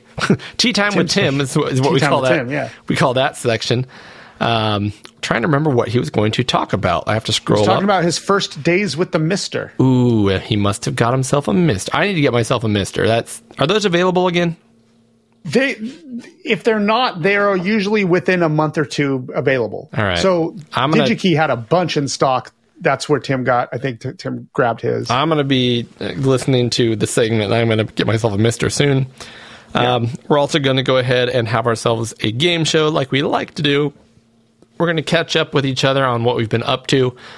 Always good times. And finish things off with 6 good games.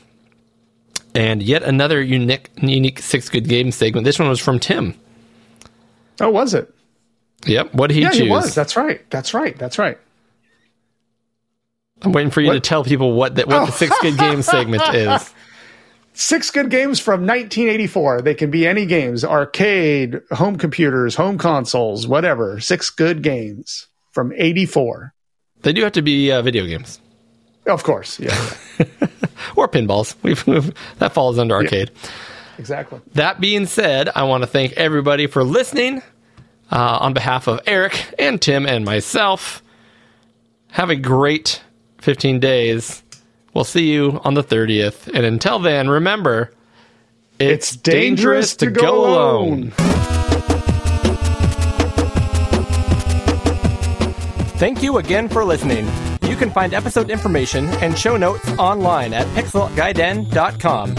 Please follow us on Twitter at pixel_gaiden. And you can also follow Eric at The Project. That's DUH Project. You can also follow Cody on Twitter at Oddball49. That's ODDBA1149. You can reach Tim Drew as well on Twitter at Sanction. That's SANXION. If you are interested in supporting the show financially, please join us at our Patreon account. That's patreon.com/pixelgaiden. Please leave a review to help get our podcast listed higher up on the show rankings. We would also love to hear from you with any comments or input. So hit us up on our email at podcast@pixelgaiden.com.